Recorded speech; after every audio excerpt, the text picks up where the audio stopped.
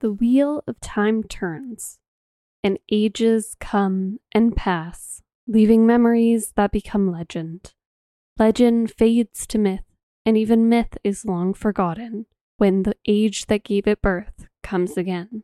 In one age, called the Third Age by some, an age yet to come, an age long past, a wind rose on the great plain called the Caroline Grass. The wind was not the beginning. There are neither beginnings nor endings to the turning of the wheel of time, but it was a beginning.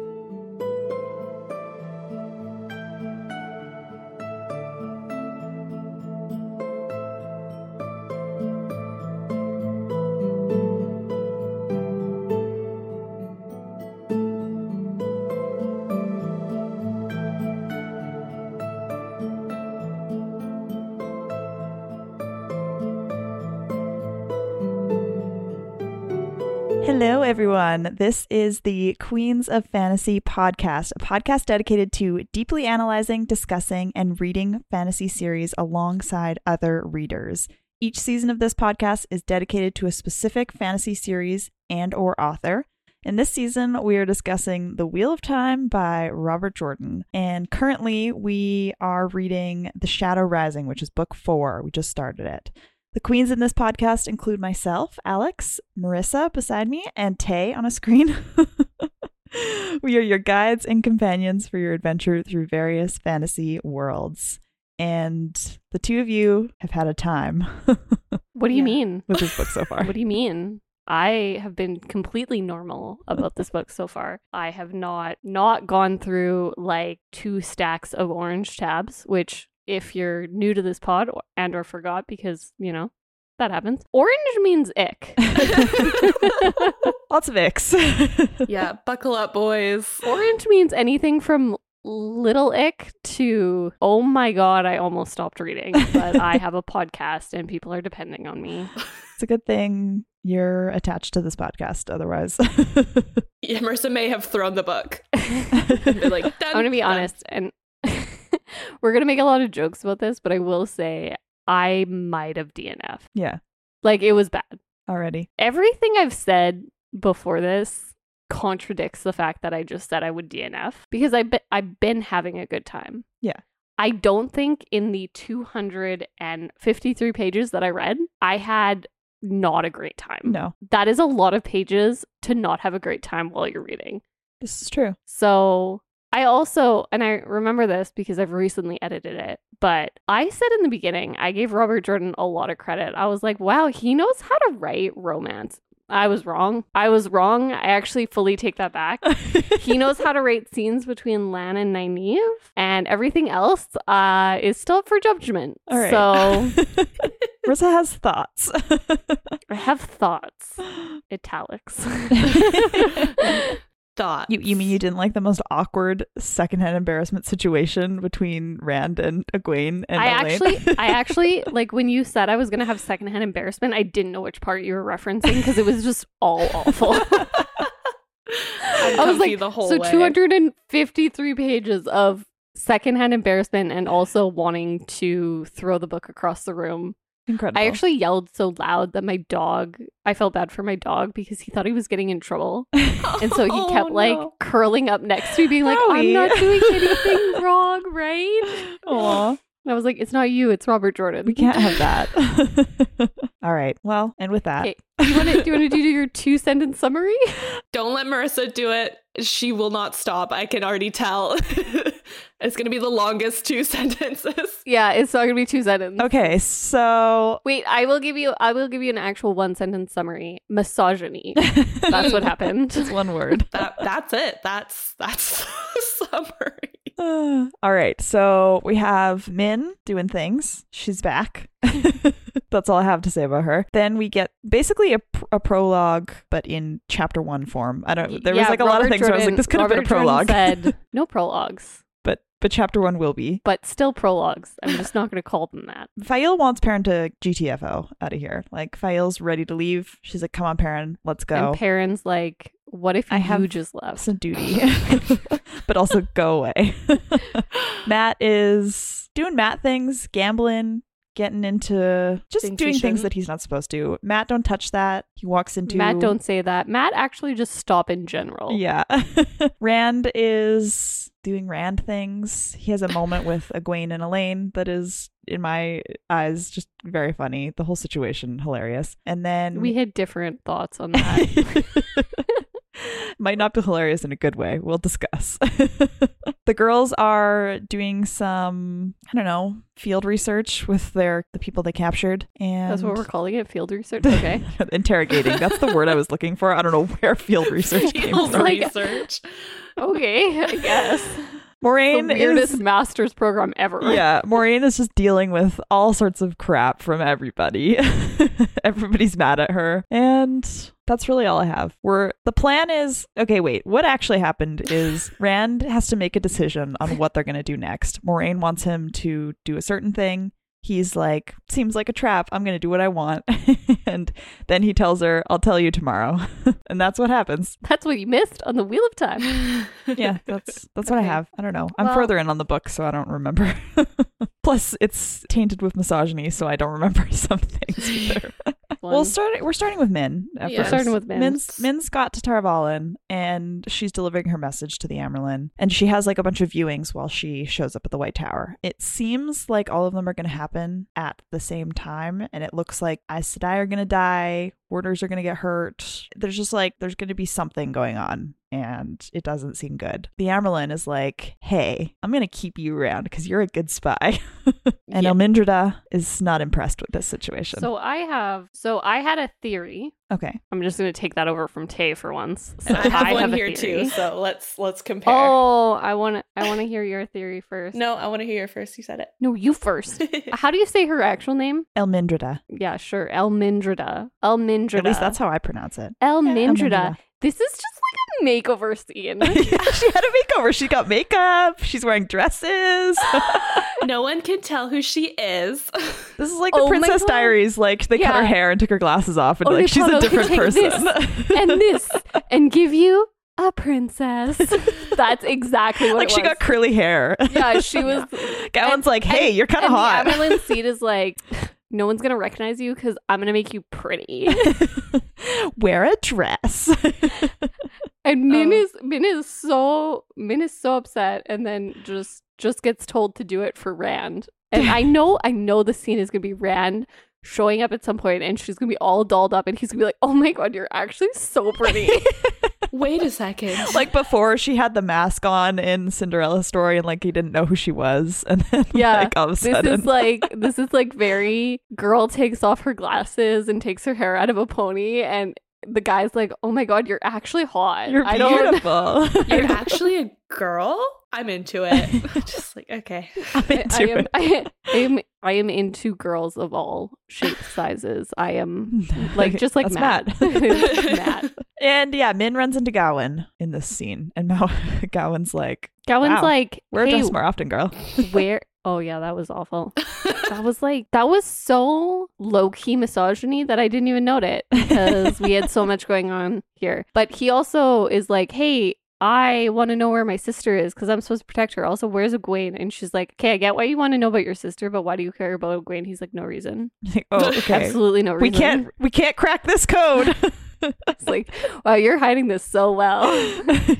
Okay, so my theory. Oh yeah, you haven't even said your theory I yet. haven't even said my theory. So I'm theorizing, and maybe this is there's a chance that this is supposed to be what I'm supposed to like assume all along, and I'm just behind the game here. But I assume Min can touch the pattern, and that's what she's actually seeing Okay. with her visions. That was my thought. Pieces of the pattern, basically. Yeah, she's basically like reaching in and like being able to I don't know if she's like intentionally doing it. no, not but that's- intentionally because it definitely comes without warning. And yeah, but that was the thought I had, just the way that they were describing how it worked. Yeah, I like It that. just felt like she could just see the pattern, and that's what she was seeing when she looked at people, and that's why she knew for sure. Yeah, I like that theory. I think that I like that is too. a good way of. Do you think she has any control over it, or like she's just seeing what the pattern's like headed towards. I don't think she has conscious control over it, but I do think she's highly in tune to it and might be subconsciously reaching out towards it when she feels like, if I'm thinking about her being able to touch the pattern, it's almost like she can, in the same way that like Ta'Veren can Like move the pattern, but not really mean to, but they can tell when it's moving. I think she can tell when something significant has happened in it, and that's when she might be reaching out to touch it, and that's when she's seeing her visions. Okay. Because like also some of her visions, like we get a whole bunch of like, she's like, people are gonna die here, like this is really scary, which then she agrees to stay, and I'm like, girl, but okay. It's for Rand. It's for Rand. Everything's for Rand. I'm gonna talk in that voice the whole podcast, by the way. I think, yeah. So I think that's also why when she looks at people she cares about or has relationships to, she does tend to see more. And also she sees more when they have something to do with her. So she's saying like she can't really tell just looking at someone, but like we've seen that it affects the people she cares about more. So right. Either it's because she's entangled with them, which I don't think is entirely true, but also potentially just interested in them and then subconsciously reaching into the pattern to be like, oh, what does it have in store for you? And then the pattern's just spitting out random images at her. Yeah.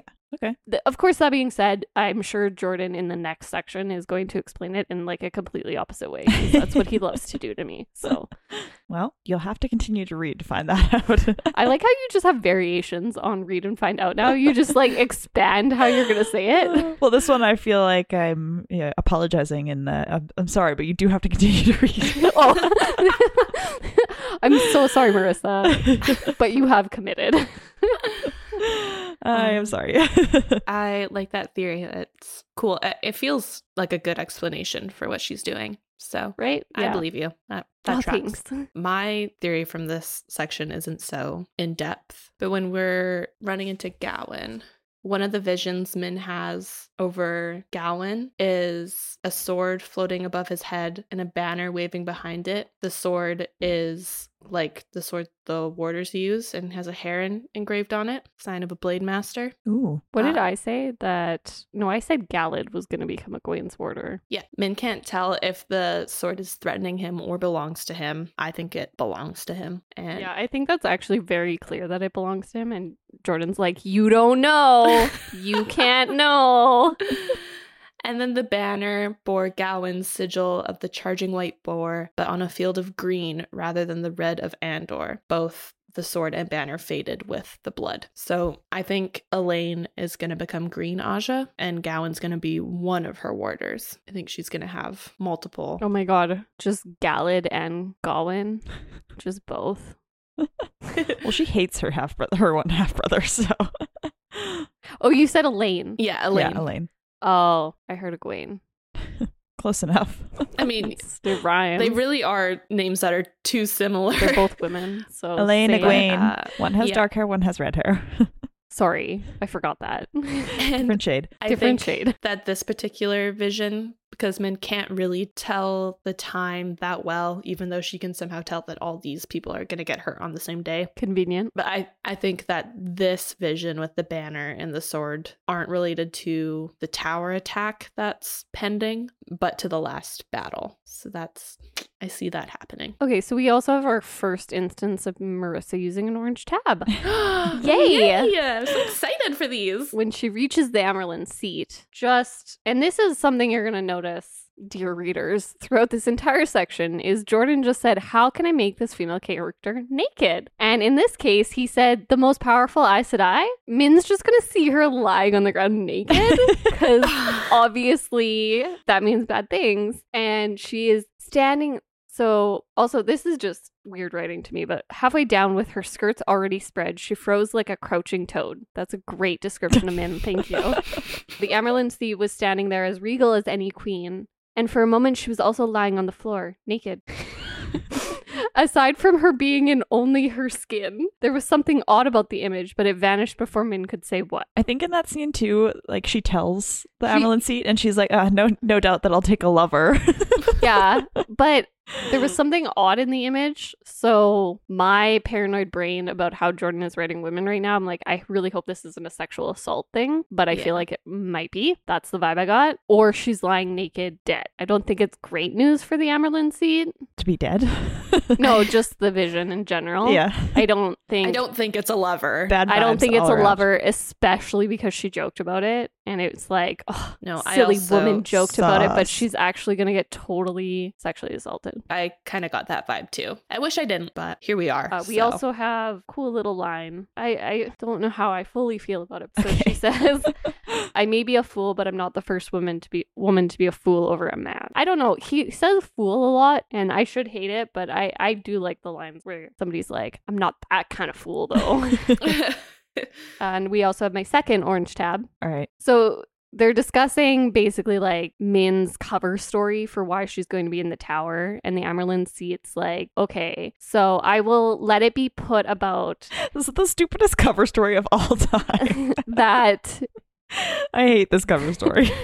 Mistress Elmindreda? Elmindreda, yeah. Dreda or Dreda? Elmindreda. Elmindreda managed to encourage 2 suitors to the point that she had to take shelter from them in the tower until she can decide between them. A few women still claim sanctuary every year, and sometimes for reasons as silly. And I just have to say, what a line written by a man. Because no woman, I feel like, would listen to that story. She's encouraged 2 stalkers. Yeah. She, And that's just silly. My brain immediately jumped to, so like as it started out, I was like, oh, that's a good cover story, because having 2 suitors and like them potentially subtly implied that they might get violent or something with each other or with her, like that is a good cover story for why somebody would take sanctuary in the tower. Yeah. And then he was like, for reasons as silly as that. And I was like, okay, that's fine. Women are so silly when they're scared silly. of men. It's so silly how they just like try to hide from men and they try to trick men and they're just so goofy.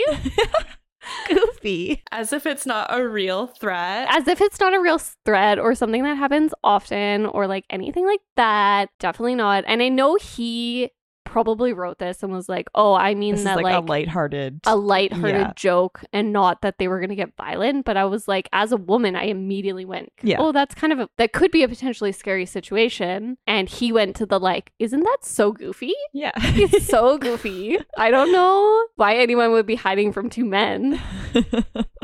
A shock. A shock. True. And I was like, the Amerlin seed would not be sitting here being like, that's a silly reason. Yeah. So I was like, man writing woman. We also run into both Gawain and Galad here. And Taylor, you mentioned that Galad's full name is Galadadrid Damodred. So Damodred is the same last name as Moiraine. So Galad's dad is Moiraine's half-brother. So Galad and Elaine share a dad, Terengale, but different moms. And then Terengale was Moraine's half-brother. That's how that works. So she's his half-aunt. There's a lot of halves in this family. Which, I mean, I have lots of halves in my family, so love that broken home representation. Feel like it's probably more that maybe this guy died, but that's fine. No, he is dead. Okay. It wasn't just a divorce. I don't think divorce is a thing in this world. I mean, he had like, well, so maybe, Galad's... but then the women would have to hide in the tower for like silly reasons like exactly, that, you know? Yeah. Galad and Elaine So have silly. different moms. So, I mean, technically he had a different wife and then he changed and has a different wife. So I guess he got divorced or something. Yeah, I get. It's confusing. The royal family, there's lots of... Did the wife die? The first wife? You'll have to read that and That's find okay. out. Oh. You know, I'm gonna be honest. He's gonna be like, obviously this entire time this person was secretly related to this person and you should have realized it because you should have jotted down every time I mentioned a family. So that's actually on you. If that's the case, I'll catch it. Don't worry. Yeah. Please make a family tree of the Damodred and Elaine's family tree as well. I'll put that on my homework list. Yeah, we told you to make less notes, but actually just make more notes about the family trees. Thank you. Got it. So then Elida runs into Min, or sees Min, and we kind of see Elida outside. Well, the and then we Amelin find study. out that she has like the Force. Yeah, she can foretell. Foretell. Which we seen in the first book because she foretold Yeah, Rand being like a beacon for trouble. when he was in Camelin. Mm-hmm. Which, I mean, it's true. She was right. So it works. A lot of stuff happens to that boy. So Elaida thinks the Amyrlin is going to destroy the tower and wants to stop her in some way. She is getting bad vibes from the Amyrlin. Mhm. Doesn't like this. And her very first foretelling is the one that she kind of thinks about here, is that the royal line of Andor would be the key to defeating the Dark One in the last battle. So she's like sacrificed her, like she thinks she could have been the Amyrlin and stuff, but she made that sacrifice to get close to the royal family. It's funny because like, so she's, again, communication. If we could just communicate, this would be so much easier. So she's angry at Siuan for doing things that she thinks is endangering the last battle. And she herself literally did a specific thing to help the last battle, which Siuan is also doing. And if we could just chat a little bit, just have some chatting, women don't we trust could each be other, friends so and it would be fine. Women aren't allowed to be friends. I don't know if you know this, but they're just not. No, or they slap each other if they are. Obviously, come Like, on. Women did deserve that one. If they're gonna be friends, they're gonna have to kiss the same man. And We're girls. Let's wait for that to come up. No comment. All right, and then we get into the like prologue-y type stuff because we've got White Cloaks and Ordeth arriving in the Two Rivers, and it's already not good vibes at all. Wow, shocking. If only somebody had guessed that the Two Rivers was going to be attacked, and if only someone had seen dreams that could have warned everyone about their attack. What? What? I mean, It's never happened. Padden Fane told Rand that he was going to go and attack the Two Rivers and kill the people he loved if he didn't meet him at Toman Head. Just- Is that your way of saying that Padden Fane is just- Ordeth? Just Oh, yeah. Well, I said that the last prologue. everyone in this book could just talk to each other. Like, this book would not be 14-book series, and I would be a lot happier at this moment. So first off, we have Min not telling Rand that Lanfear Yeah. is Selene, which she knows, and she tells no one about this. So that just absolutely screws everything over, and she could have saved a lot of people, a lot of things. If she had just been like, hey, while I was cuddling my boy, While you were asleep and I was cuddling you. yeah, some girl came up. She said her name was Selene, but also Lanfear. Maybe watch out for her. Maybe watch out for her. And he would have been like, I know it's Selene. That's weird. Of course, could never. Could never. No, because that would involve talking to the man that she's desperately in love with. Instead No, of I just meant cuddling Rand would be him. like, Selene was far too pretty to be here. Oh, we'll get to that too. We also have just like Egwene and Rand both getting like vicious hints that the Two Rivers is going to be under attack, and Perrin too, and just refuses to even acknowledge. Like, they could have talked to each other. No, that's impossible. Because it just means they're homesick. These people who Yeah, have that's all. powerful dreams Obviously. that mean things, they're just homesick when they watch like Obviously. people they But grew up Matt's with being stupid. attacked. Matt's stupid, and we should never trust anything he said because he's so silly. And also, women are so silly, so it's fine. Everybody's just silly, guys. So silly. They're fools. They're fools. Maybe I should stop liking these lines. I'm just encouraging them. The white cloak that we're following is baby Bornhald, so Dane, the original Bornhald's son, and Child Buyer, who just like transferred his loyalty from dad to son. And Even though I feel like he didn't like the dad very much. He didn't really have emotions, but I don't care enough about Yeah. the White Cloaks to even pay attention to who is who. Buyer is a sociopath and doesn't feel things. He's just Yeah. loyal. All he cares about is destroying Perrin. That's his Yeah, goal. that's pretty much the only thing that has gotten him to do anything. But I guess they had like come across a clan of Tinkers, killed all their dogs, and are now like holding them Horrible. What do they captive. have against dogs? Like, they killed the wolves. They killed again, this is why I don't want anything to do with the White Cloaks. Because Robert Jordan wanted us to know that they are evil. And so They they kill killed the dogs. animals. And there was no women on hand to assault, so we had to just go for the dogs. Ordeth has no such qualms. No, he doesn't. No, He tortured a few of them and then, let them I don't escape. know, let them go. He like took them out into the forest to torture privately, and then just like told them to find their own Oh, way back. at least they got their privacy. He was like, you don't have to submit yourself to like being tortured in front of everyone. just the trees.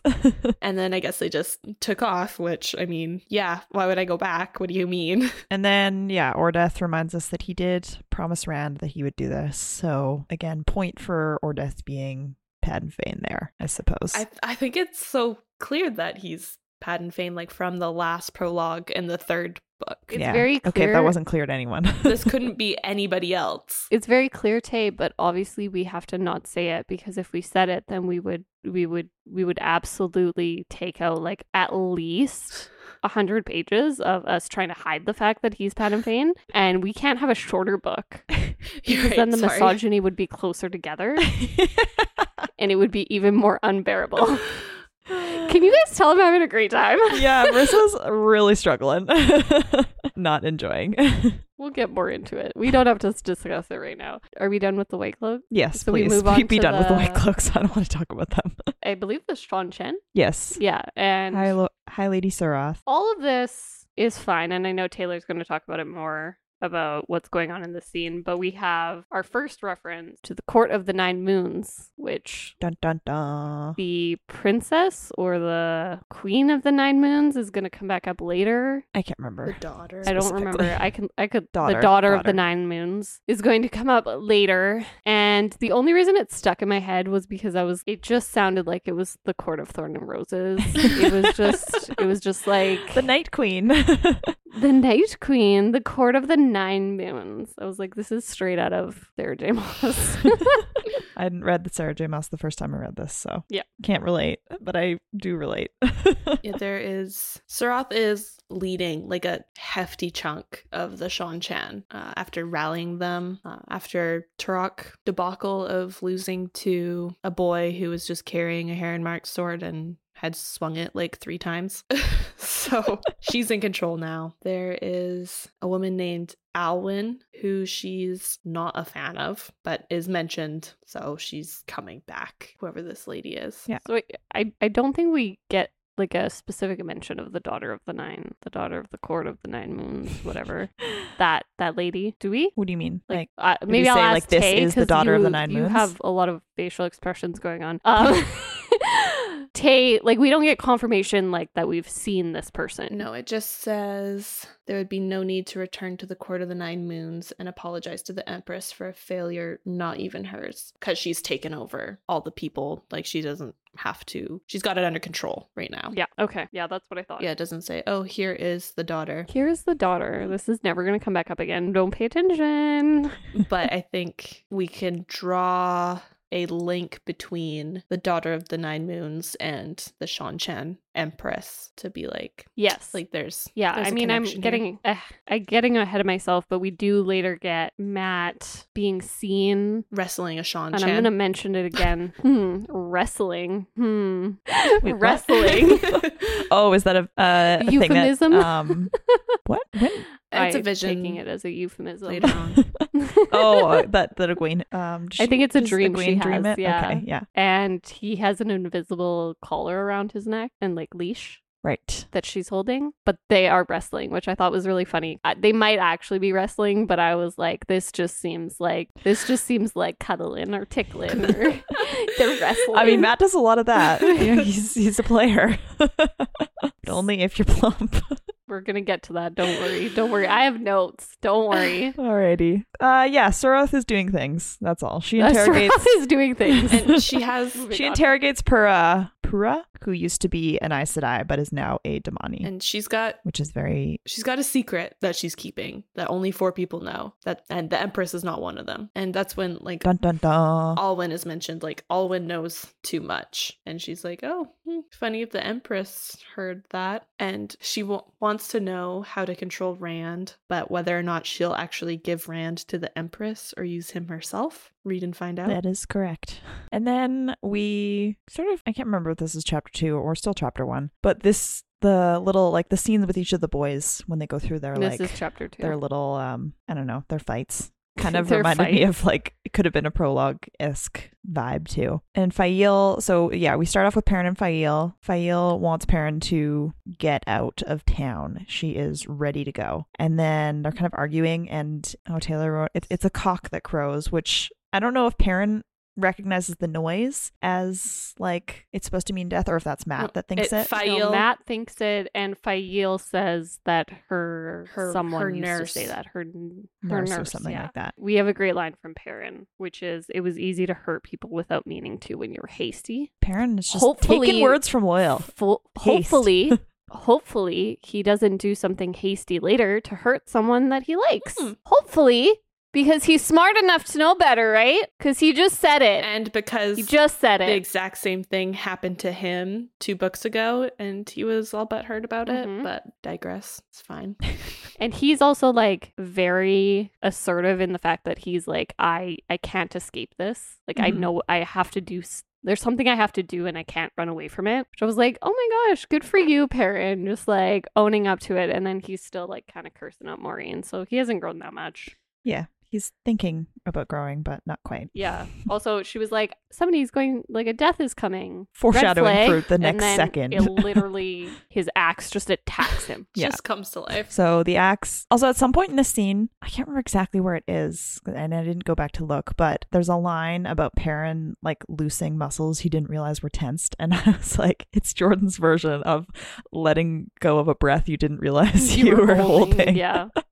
And it made me laugh, but I was listening to the audiobook, so I didn't check where it actually was. Yeah, so Perrin's axe like shifts on the door, and then all of a sudden it just goes for him. And well, it's going for him, and then it's like very clearly going for Fael. Yeah. Like it knows that he cares about that it can attack her, and he'll stop pushing it away. And then so he, in all his wisdom, just fights Fael and shoves her out of the room. He's like, get out of here. He's like, get out of here. And I actually think his thing is like, I can't remember if afterwards he mentions it, but he's like, I couldn't fight the axe with you in the room. Yeah. Like, so I had to get you out. Yeah. or something like that. It's almost valid, but also not. So Fael, to my understanding, maybe I'm just like giving Jordan's female characters more credit than they deserve, because obviously they're all helpless because they're women. But like, I understood it as Fael is like trained to fight. Like, she knows her way around fighting enough to like defend herself. I think even Ruark mentions later that like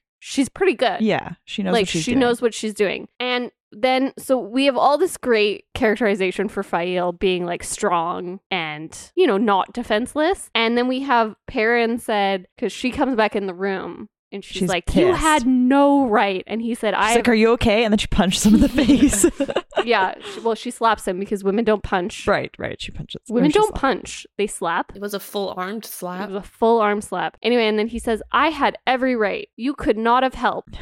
If you had stayed, we'd both be dead. I couldn't have fought, not the way I had to, and kept you safe too. I know you hate the word. I'll try not to treat you like porcelain, but if you ask me to watch you die, I will tie you like a lamb for market and send you off to Mistress Luhan. She won't stand for any nonsense. This was almost okay in the sense that like you could tell he just has anxiety about the fact that she might have gotten hurt, but also the like I liked the line, I'll try my best not to treat you like porcelain, but if you ask me to watch you die, like I'm not having any of that. I was like, that's sweet. But the bit about like I had every right, you couldn't have done anything, and like he basically calls her useless, and then he's like, I'm gonna try to treat you like you're not useless, but also you are, so I don't know what I'm supposed to do here.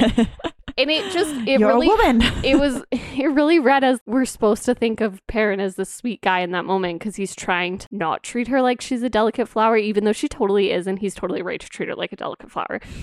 Like, that's what I heard in that scene. Yeah, it was so close. And then we switch over. Oh, right. And Perrin, yeah, he's growing a beard. Oh, sorry. Likes it. They are very cute together, and I like them together. So obviously Jordan's not going to do anything that's going to make me mad at them, right? Right? I won't even look at you. That is gambling. Okay, and do you want to know where my orange flag came back in? So we just had one, and we have another one where Matt is Sorry, I'm interrupting you, but I'm going to go for it. He's gambling, and he's talking about how nobody could, you know, everyone in this castle just gambles all the time, and they love gambling, and they can't be drawn away from it. And he literally says only women or horses could draw them away, but neither for long. Which is not the first time in this, it is the first time. It's not the only time in this section we're about to compare women and horses. Love that. Love that. I love it when you compare a human being to an animal that you train and break and ride. Oh God. Cool. That's like so awesome. I love it. I love it. This whole scene, actually, I feel like this could have been, well, first of all, there's a lot of misogyny in this scene. And like Matt's annoyed at the lords for talking in certain ways, but then like doesn't do anything about it. And I'm like, we could have just not had the lords talking about like the fisherman's daughter that the guy like he's old. Just yuck. But Matt also could do something. He could stop describing them as plump. I hate that word so much. Plump. I hate it. There's so many. It's like moist. I can't. It's exactly like I moist. hate it. And it's just it's not a good look for Matt. It's not a good look for the scene. It's just not. They also talk about this big locker room talk having docked in, which I'm sure Taylor is like actually wants to talk about in terms of like plot, but I want to talk about in terms of how the women are exotic sea folk beauties with their rings and baubles and swaying walk. So not only is that misogynistic, that is exoticizing, which is that's racial. That is racism as well. Just in case the scene wasn't like hard enough to read through, he was like, what if I also just draw on the fact that like of this like very misogynistic racist idea that exotic women are just so sensual and sexual and only here for our pleasure. So that was fun. Just love that he felt like the need to like make that. I can't even joke about it. Like what joke do you want me to make here that makes this sound okay? Like how is that okay to anyone? It's not okay. That's the thing. It's not. That's the answer. That's it. And yeah, I was actually really annoyed that he was having Matt sit there and be like, oh, these men are so gross to women. Also, that waitress is really plump. Like, I was like, you're not better. And it's just making me hate you more, to be honest. He even had a line just like thinking about the holes in his memory, which he's been concerned about. He can't remember things since the dagger. And he makes a comment about the perfumed tabac smelled like the fire in a lady's dressing chamber. Not that he'd ever been in a lady's dressing chamber. An illness that nearly killed him had left his memory full of holes as the best lace, yet he was sure he would have remembered that. Not even the Dark One would be mean enough to make him forget that. Like, why? That's so unnecessary. Like, okay. I think I started reading about the perfumed bed chambers and I literally noped out of that paragraph. And just like blacked out the rest of it. I think that's what happened because I don't remember that line. I was like, I'm done here. I need to move on. Jordan needs to move on and he's not going to do it fast enough for me. Which is like, I really realized how much I've probably done that with other books here, where I've probably just gritted my teeth. I'm just going to ignore that. And skimmed until it stopped and then kept reading. Because it's pretty prevalent. Anyway, so that was a bummer. This is why I didn't have a good time. Yeah, not fun. It sucks to like fantasy books and stuff and want to read about this quite interesting world and this story that has a lot of potential and then just be bombarded with misogyny and, hate for women and sexualizing them for existing. Walking. And it's like literally doing anything. Like I'm reading a fantasy book to, escape a little bit and then just like getting smacked in the face with men hate women. Like, okay. Okay, so I was going to talk about this more later when we had kind of gone through like a couple more of my orange flags. So, but I had a thought of like comparing it to The Witcher, which again, like The Witcher was such a weird series for me to read because I wanted to like it so much because I loved the video game.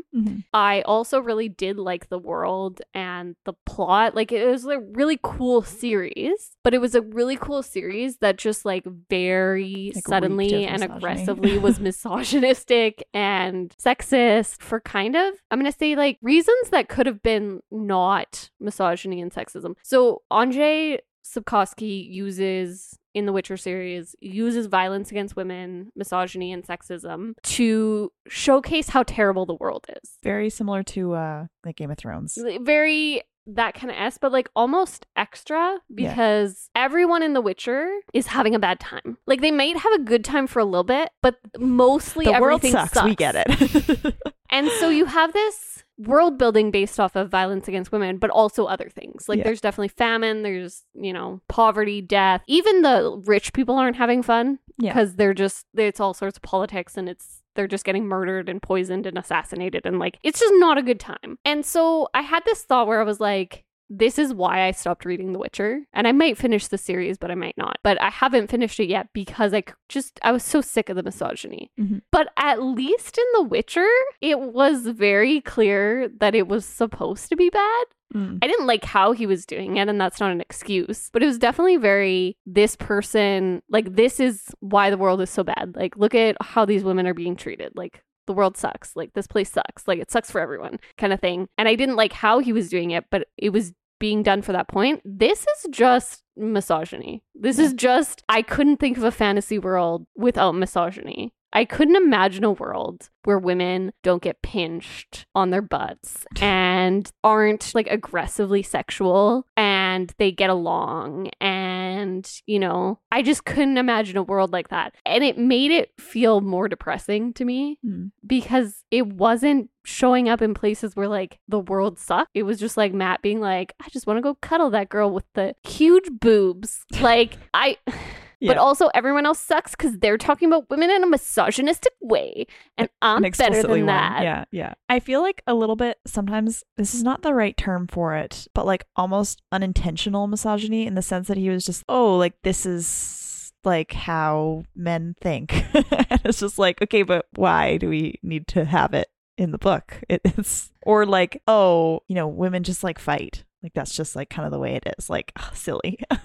So I'm making the world realistic. I don't know. It's just, sometimes I just think it's like unintentional, which almost makes it worse in the sense that it's... He's using it to show us that characters are good. Yeah. It's supposed to be kind of just like a funny thing, and it's not. Yeah. Matt is super funny because he just keeps checking out all these girls. Yeah. Matt is super funny because he wants to kiss his friends. Matt is super funny because when he I don't know why the kissing of the friends is in. Like, it's just like so unreal. Well, I know why it's in there because he's literally too. Thinking like, of course a guy would want to kiss his friends if they were a girl. Yeah. And just as a woman, like I feel very, it's not even angry, just tired. I'm so tired of this idea that if I want to talk to a man, I have to expect that his internal monologue is degrading me. That's what I'm getting from this book, and this is not making me like a happy person. Not having a good time. Not having a great time. So I honestly, like, as much as I hated the world building in The Witcher being violence against women, because that sucks, at least he wasn't saying that this was like normal. Yeah. He was like, this is an aspect of he was using it world, and that sucked, and I'm not excusing it. It's not any better, but it's also, it was almost easier to like push myself through because he was trying to say something about that world that I didn't think he needed to use that much sexism for. Mm-hmm. But Jordan's like, this is how all men think. Yeah. So it's just real. It's like, cool. I don't want to leave my house ever again. Thanks. Love that. Well said. Thank you. Snaps. So we do have Matt getting attacked actually by these cards. And I find it interesting how these three sort of scenarios pop up for them. Like the axe thing for Perrin is clearly like doesn't like the axe. He doesn't like that he has to it's fight. All their vices. Yeah. And then like Rand's is like himself. Yeah, like, his he doesn't vice. like that he had come. And then I guess Matt's is the gambling. Which is his vice. But also it's the Amyrlin seat on the card that like attacks him first, which is another like thing that he is trying to get away from and scared of. All the women who are trying to tie him down. Naturally. Mm-hmm. Of course. They want him to marry off. Like, I can't turn around in this book without being like, oh, and there sexism, it is. There it is. Misogyny. It keeps coming back. Even the card that has the Amyrlin seat on it, it's the ruler of the flames. And so like the flames is the suit, which is the suit of the least value. Like he had to put that in there. Yeah. That the flames had the least value. So it's a card. He didn't have to put that. What? Yeah, but he didn't have to put that in there. Tay, we should have just known. We should have known as soon as it had the Amyrlin seat on it. We should have been like, obviously, that's the least valuable suit. Naturally. Obviously. Yeah, that whole scene, the whole section, but that scene specifically for me, I was like, there's a lot happening here that I just don't even need at all. Like, there was so many other ways we could have written this. Well, and let's talk about Rand then. Yeah. Do you want to go into Rand? Because I have a lot of orange tabs. Just so many orange tabs. Yeah. So Rand is having a little dream. He's having a wet dream. I'm not gonna I'm not gonna use my inside voice here. I'm not going to use Jordan's little euphemisms for what he's actually having. He's like, oh my God. He's having a dirty dream about Elain and Min. Yeah, going swimming. Going swimming, and he's going to go swimming with them. And but he's uncomfy about it. He's not that uncomfy. So Elain says, they're trying to convince him to go swimming. And he goes, the water looks inviting, Rand. No one will bother us here. I don't know, he began slowly. Min cut him off by twining her fingers behind his neck and pulling herself up to tiptoe to kiss him. He's really tall, remember? Yeah. She repeated Elain's words in a soft murmur. No one will bother us here. She stepped back and doffed her coat and attacked the laces of her shirt, which that was a great image for me. I was like, just gotta get them off.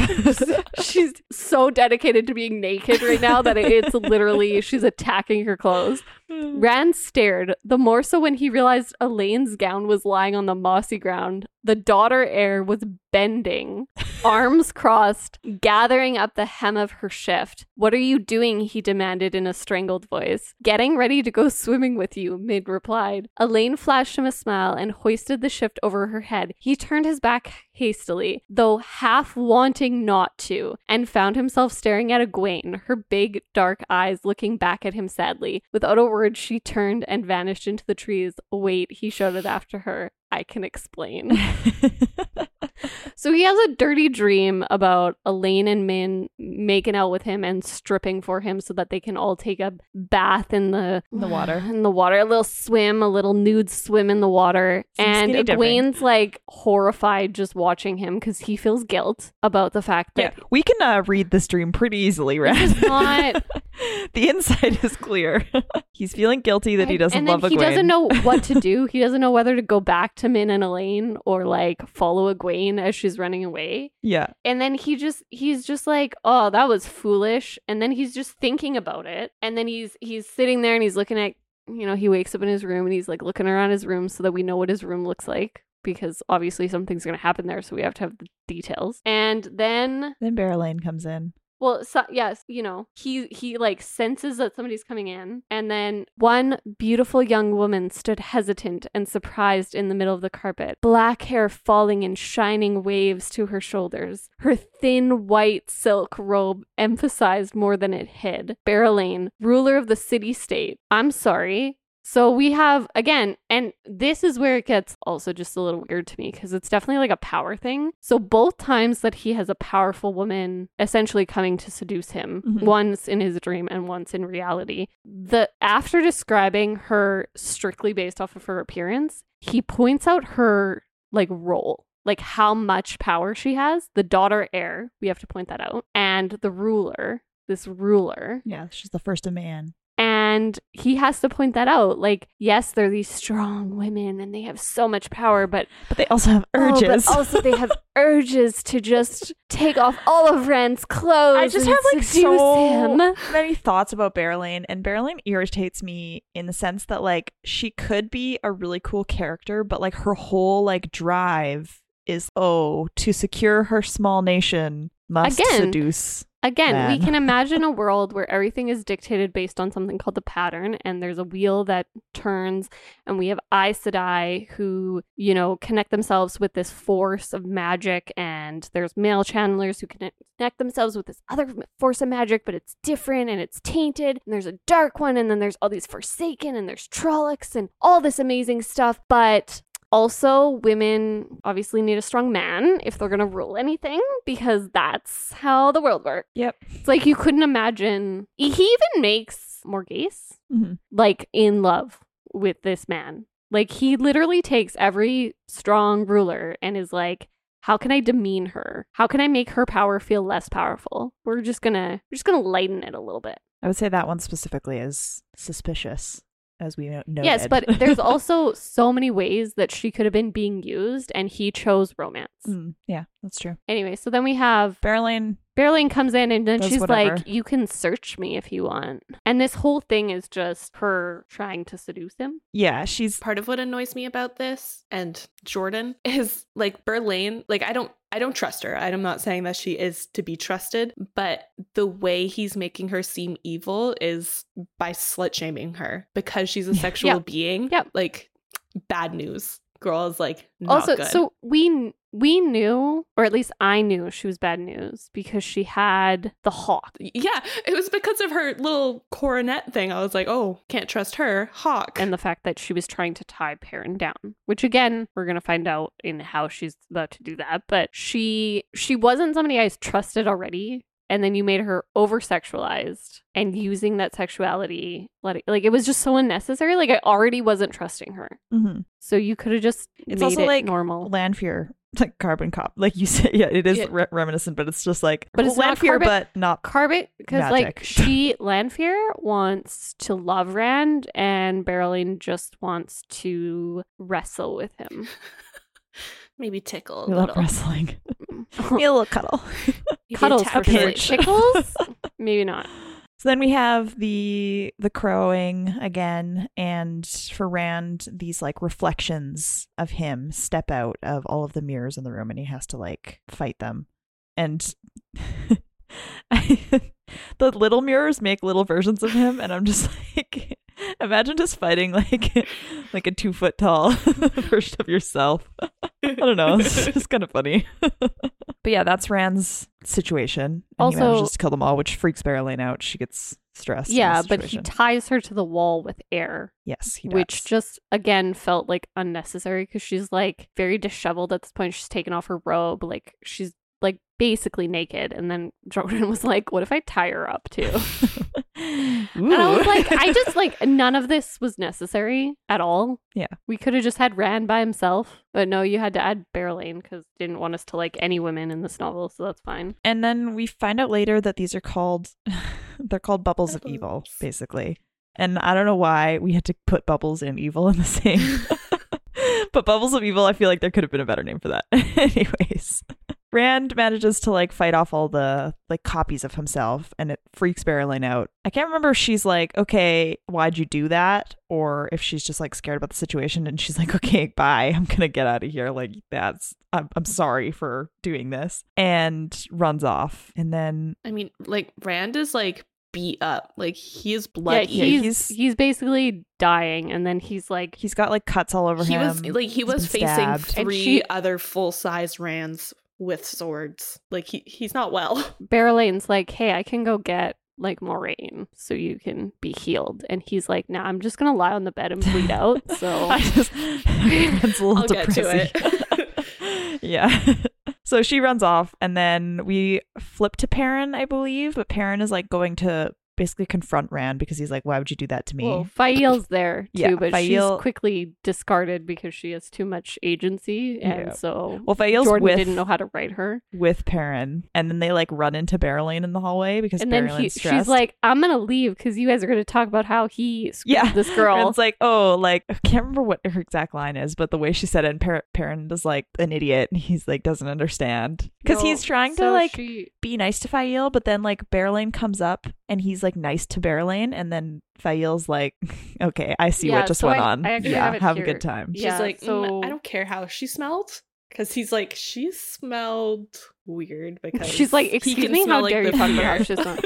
She's like, I don't care it. how she smelled, but Fael says filling your eye because he's like looking at her, and he's very like, something bad happened. So again, we're supposed to like jump to the conclusion that Fael's being just like a jealous catty woman, because that's how a woman would react to seeing another woman in terror, like clothes falling off, running away. Obviously I wouldn't like. Also, if I saw this woman running out of Rand's room looking like she'd just been assaulted, like I would not have jumped to like she's clearly how dare you look at her. Like I would have been like, did like Rand do something to her? Like what happened? Did he lose control of his magic? Did he do something like did he do something intentionally? Like what happened here? She's clearly like, she's like running away from the room. Yeah. And you chose in that moment to make Fael like jealous. Cool. Also just foreshadowing. Like I know they're gonna be a catty little face off between them, and I'm not excited about it. And she says, I don't care if she smelled of the essence of dawn. That one is not interested in hunting a bear, however fine his hide would look stretched on the wall. She hunts the sun. And the parent's like, I have no idea what you're talking about.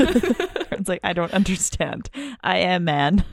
And then she's like, I'm gonna go to bed. And then this one parent, and she's like, I'm not eager to meet Rand, not after avoiding it until now, and now I am especially not eager. No doubt the two of you will have a fine talk without me, especially if there's wine. So she's like, go talk about his conquest. Yeah. What woman ever would be like, have fun. Have fun. See ya back in our room. Another little tidbit here, like they had also run into a Lord Torian, and he was like lurking outside Rand's room and then kind of walked away when Perrin commented on it. But he like grabs Berlain and like pulls her to the side further down the hall, like as she's running away. So that felt suspicious a little there. Like maybe even a woman couldn't have decided to go to a man's room without being sent there by another man. What a novel Women concept. agency? Never heard of that. So Perrin finds Rand bleeding out, and that's when he calls for Moiraine. And then this is where we kind of get the term bubbles of evil, because Moiraine comes in and like explains what it is. So basically seems like the Ta'Veren-ness of them, and particularly Rand, like pulls evil things through the pattern. I wrote in my notes. I can't remember. Tay, you're up.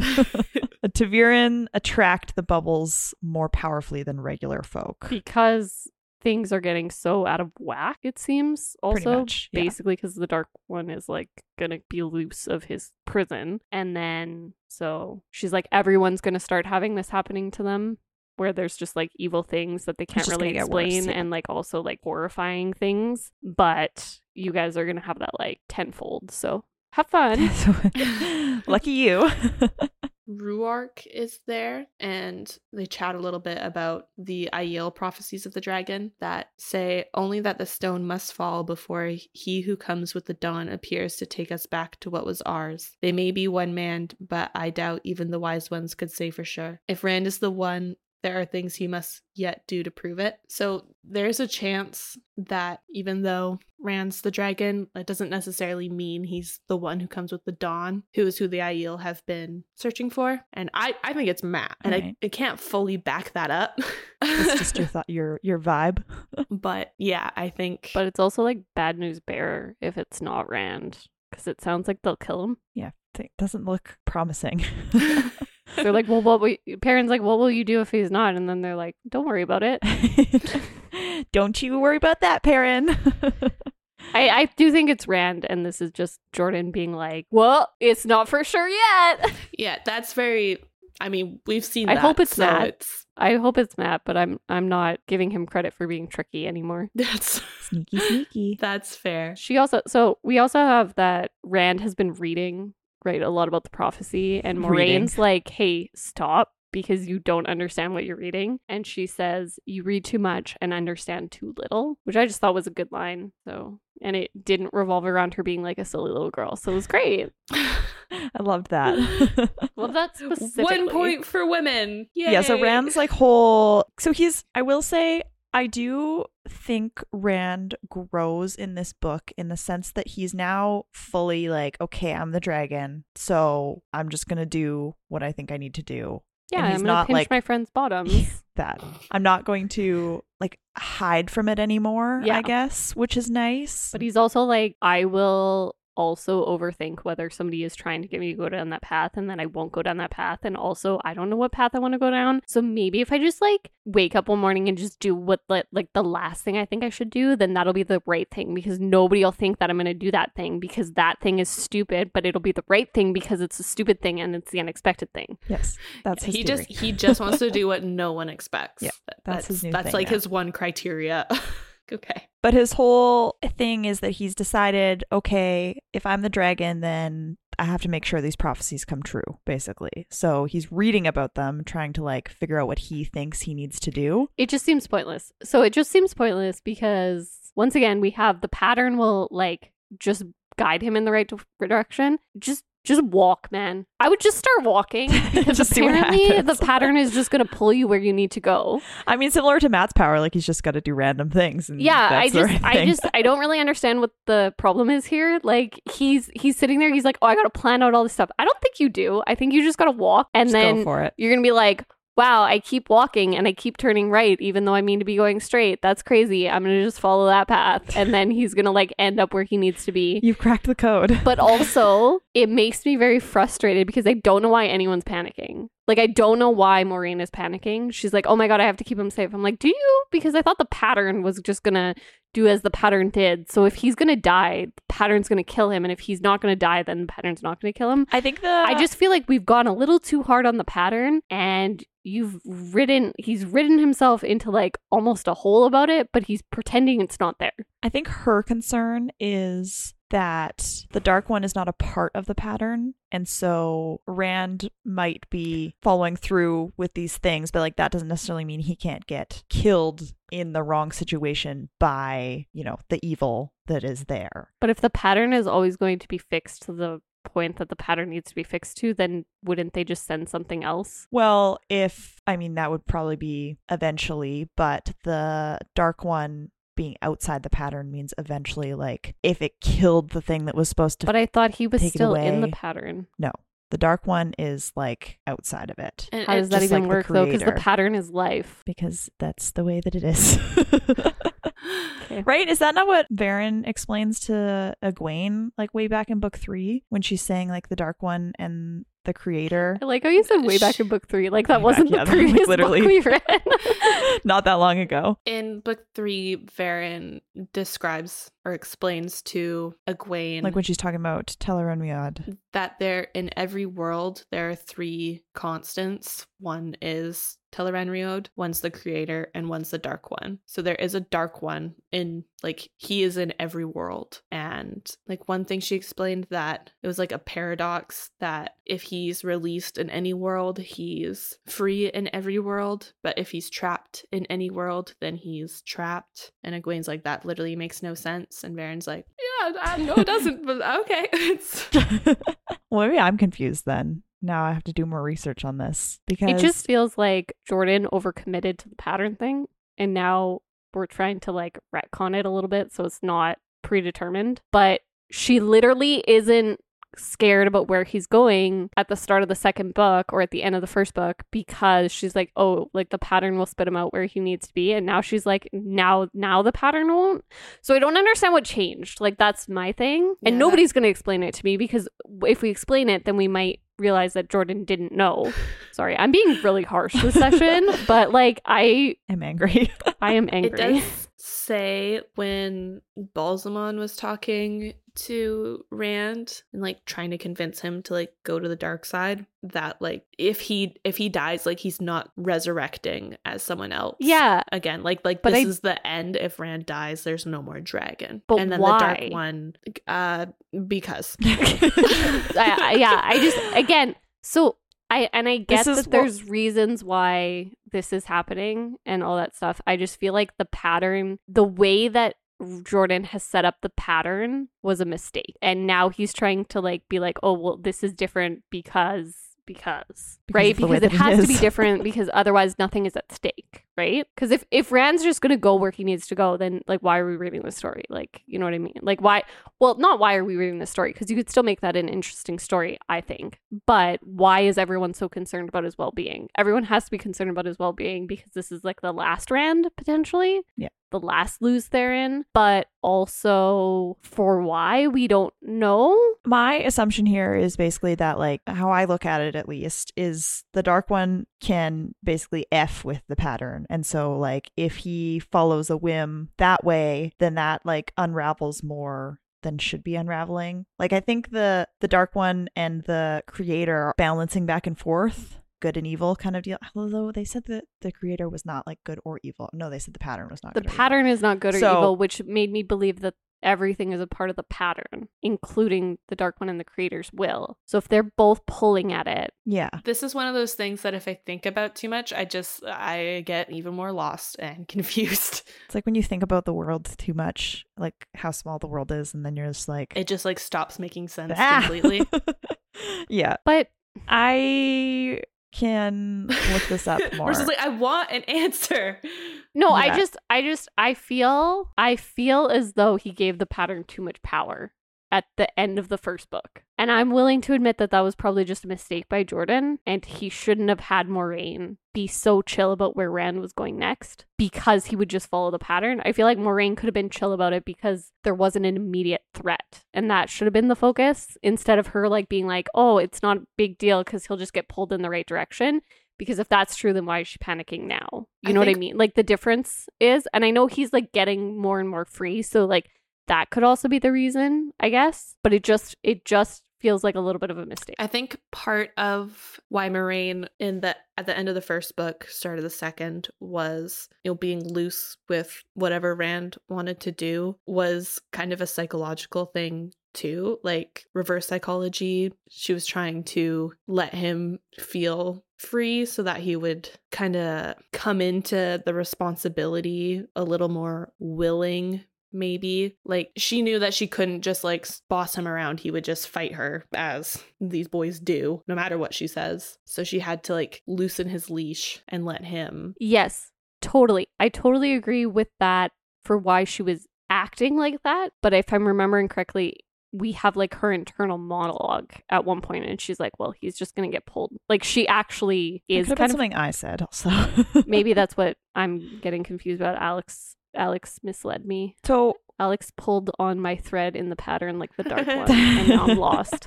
I'm just reading from the companion book here. So the dark one, the force of evil imprisoned by his antithesis. Is that how you say that word? The creator, outside of time and creation, but whose influence reached the world when researchers drilled the bore, whose subsequent followers attempt to release him from his prison. So in the second age or first age, can't remember exactly the timeline of this, the dark one gets imprisoned. Then certain people are like, okay, but if we can just like drill into his prison, like dig into it, we can maybe use the power that he has. Obviously a good idea. Then by creating the hole, like the bore they call it, it allows the dark one to reach out and touch the pattern, which screws with things. Then come the Age of Legends at the very end, they're like, okay, we're going to close this bore on the prison.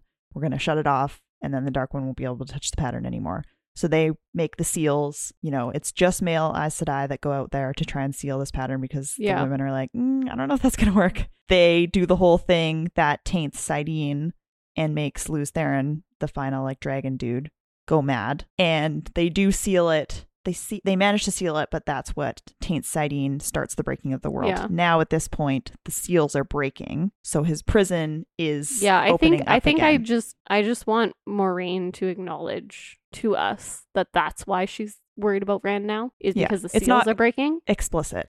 Then we switch up once Moiraine, you know, chats with the boys. And we switch up to Tom, and Tom is doing some spy work, I guess. He's like writing notes. He's ruining a woman's life. That's what he's doing. He is. And so Tom's doing that. He's playing the game. He's ruining a woman's life by playing the game. Yes. Yeah. Which, whoa, what's something that he's done before? We've seen. Yeah, he has a history of playing the game, like way back before even like the timeline of book one. Mm-hmm. So he's got some... Yeah, when he was court bard. His goal here, I guess, is to help Rand, is what he's trying to do. And Matt shows up to his rooms complaining that he can't leave the city. He just like can't even say the words, I'm going to leave, basically. Yeah, he's like, I think about leaving every day. Totally Moiraine's fault. Yes. And then something always gets him to stay. And Tom's like, duh, like you're ta'Veren. Like, yeah. Like, yeah, that I don't know what to tell you. I don't know. Well, actually, he says something always comes up. There's so much gold to be had here. And there's a big-eyed girl in the kitchen who likes a little kiss and tickle. And one of the maid has hair like silk to her waist. And the roundest ...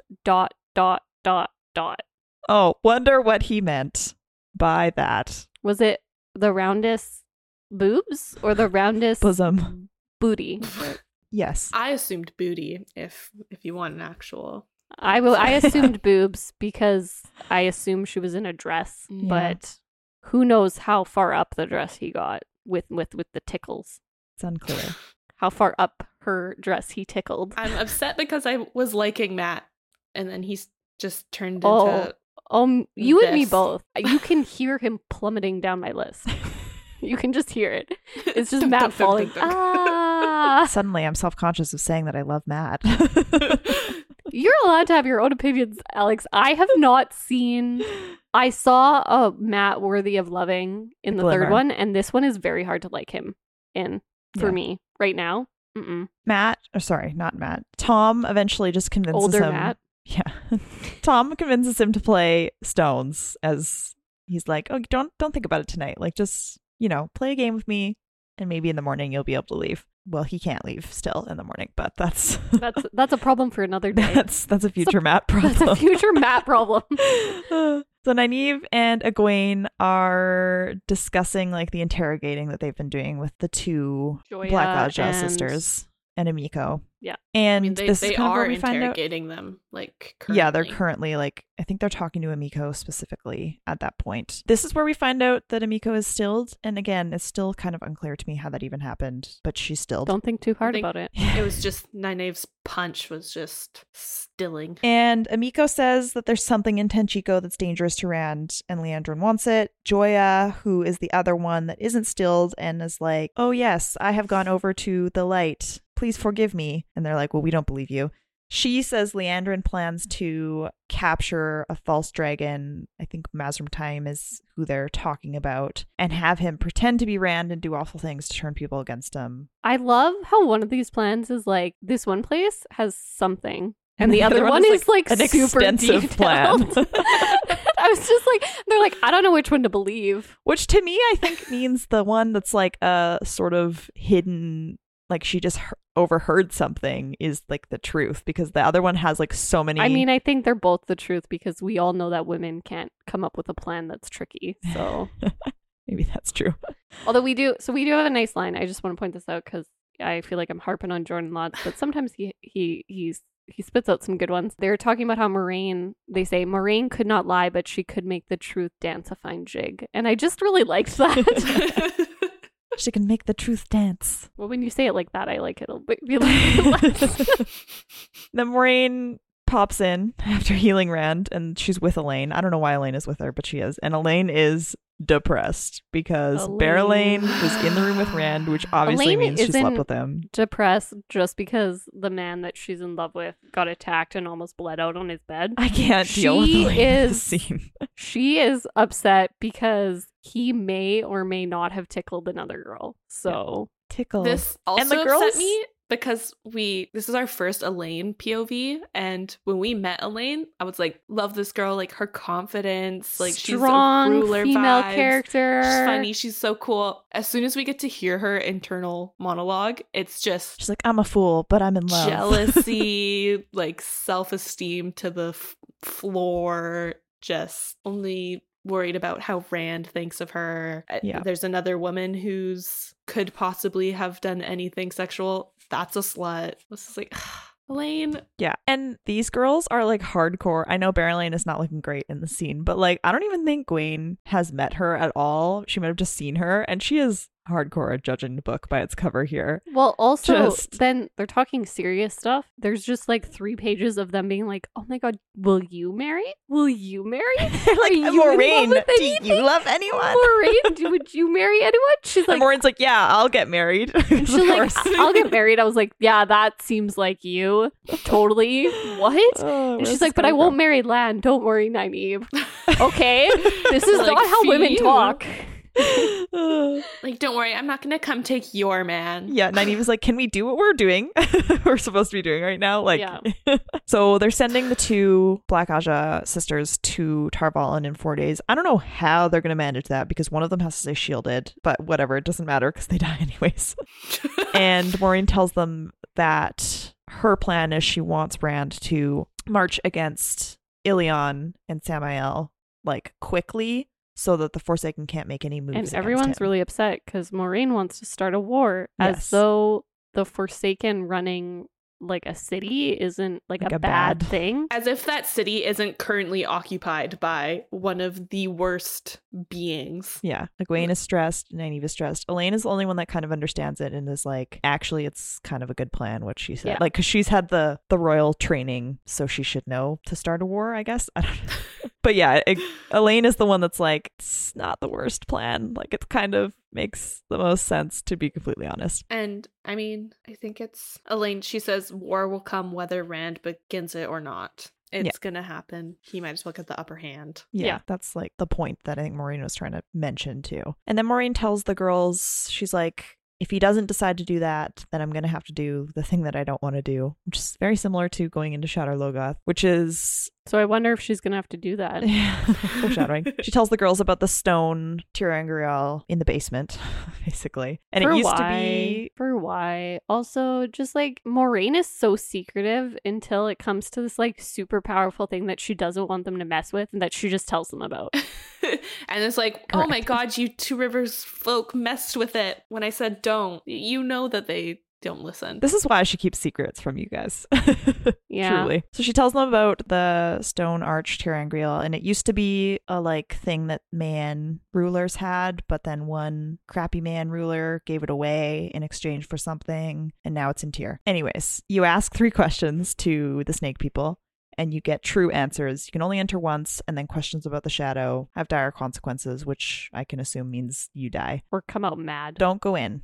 So. But don't use it. Do not. Don't use it, no Bad matter time. what. I shouldn't have even told you about it. Don't use it. Don't use it. And don't tell anybody else about it. Don't tell the boys about it for sure, because I don't know what's going to happen if Ta'Veren go into it. Side eye. Don't Dun, dun, dun. say anything Don't say a word. people who have really bad impulse control. Like Matt. Good old Matt. And Rand.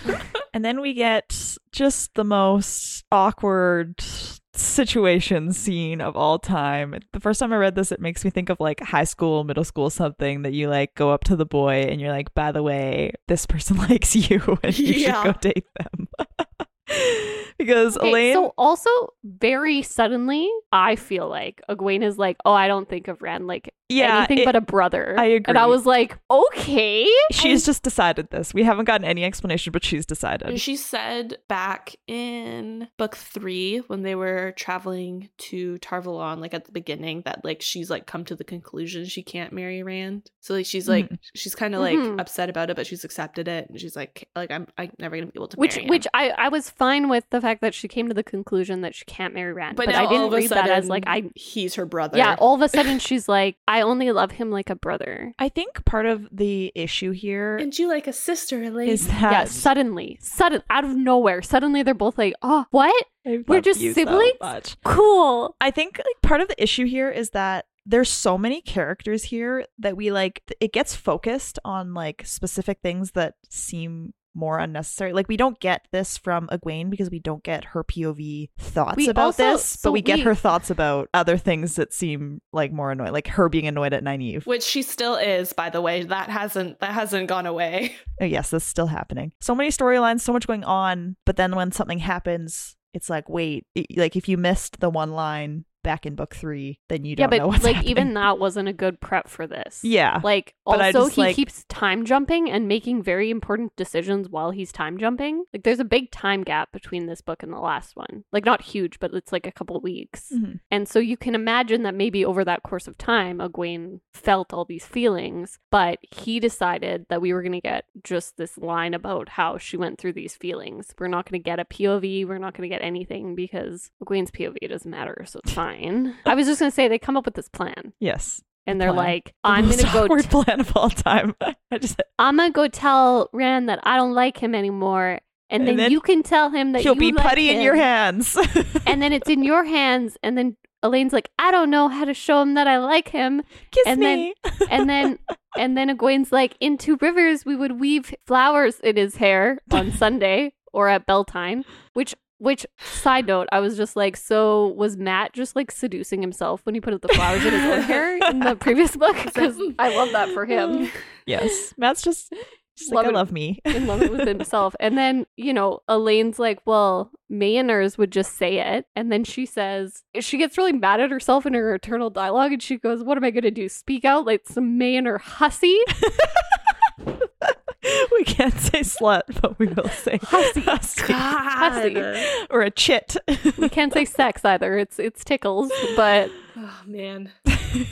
And then there was kind of a nice line from Nynaeve, which is, she says, Rand is not the only one who might die next year or next month. We might too. Times are not what they were, and we cannot be either. If you sit and wish for what you want, you may not see it this side of the grave. This is the only part of this discussion that I can handle right now, because everything else is like, how do I tell a boy I like him? It's very, very, very high school, middle school. And then we have them going to do it, Yeah. and Elaine is like very uncomfortable because they pulled down her dress so that her bosom is a Oh, little I bit, ignored that part. I don't even remember a little that. bit more They're like, they visible. like dressed up. Yeah. So And she's all dressed up in her sapphires and jewels, so she looks So like pretty. a present. Oh, God.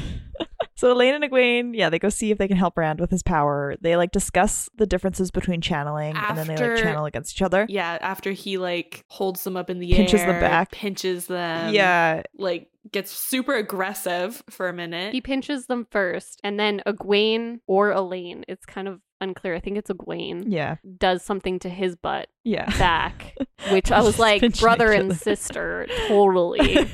That's the vibes. That's exactly what the vibe is. At one point, too, here, Egwene tells Rand that she's more powerful than Moraine, and I'm like, when? When Where did you this learn come this? from? Like, chill out. I don't, yeah. that Like just seems- suddenly, she's like, suddenly, I'm more powerful than Moraine. Okay. you're not even an Aes Sedai. Yeah, like, chill. Which I think even earlier in this book, like Elaine was like thinking about her potential. Oh, like the three of us are supposed to be super strong, but Moraine has experience that we don't have and like knowledge. And like, oh, Yeah. That's it. at least you acknowledged that. Yeah. Sometimes Elaine can think, but yeah, whatever. Well, I liked her a lot before I started listening to her. Yeah, hearing her thoughts. Yeah. I liked her before I started listening to her. I'm turning into Jordan. God. It's rubbing off. So one of the That was things your to first note, mistake, listening to a woman. one of the things to note in this scene is Rand can feel when they touch the true source, but they cannot feel when Rand does. So that's Yeah. one like Even difference though in the power. Egwene is more powerful than Moraine. Yeah, that's one difference between men and women channeling situation is that men get like a little bit of a sense. I don't know why. Alex, you don't know why. I mean, okay, You I don't know why. Why the men women can don't. sense the women, but the women can't sense the men. It's the same reason Reasons. that Matt is in the bar every night checking out women's ankles.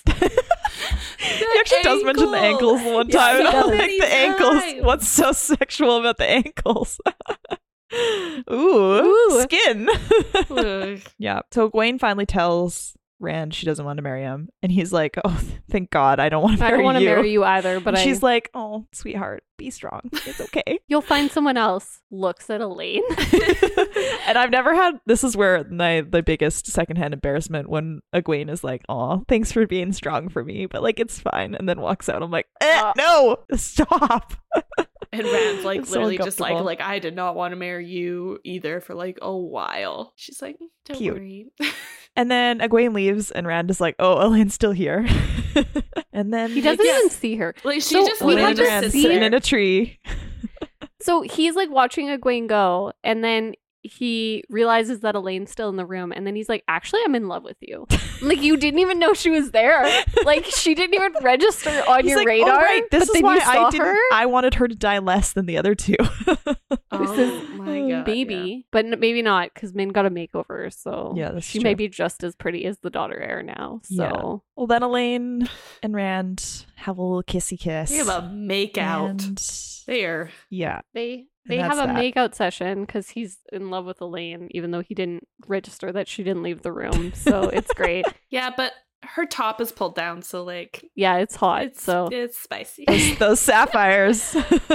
And so she also calls him. They're talking about like him using his power to like basically manhandle them and like throw them up in the air and stuff. And he's like, "I'm sorry, I lost control. Like that was not a good idea." And she's like, "And for the pinch." His face reddened again, but he faced her firmly, and even so, no, I am not sorry for that. The two of you talking over my head as if I were a lump of wood with no ears, you deserved as much, both of you, and I won't see different. So there's a funny moment that I can make about this, about how he's just like, no, I'm not going to apologize for that, and that's kind of funny. Okay, But does also, Elaine- he literally just said, you both deserve to be sexually assaulted because you bothered me. I Pretty put a much. red flag on that one. does Like, I was Elaine like, just like laugh it off. I can't remember what her she response thanks is. him for being so honest. Oh, yes. As one would.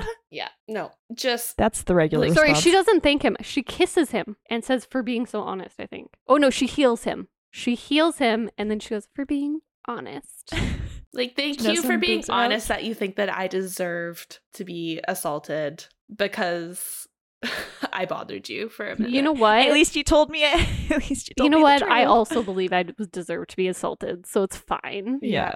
Yay. Yay. Misogyny. Yeah. I will say, I read this out to my partner, and he was like, what is, like, what? What do you mean that's a line? I was like, it's a line. Like it's did a you- line in the book. Did you read that wrong? Like, can you like no? He was like, No.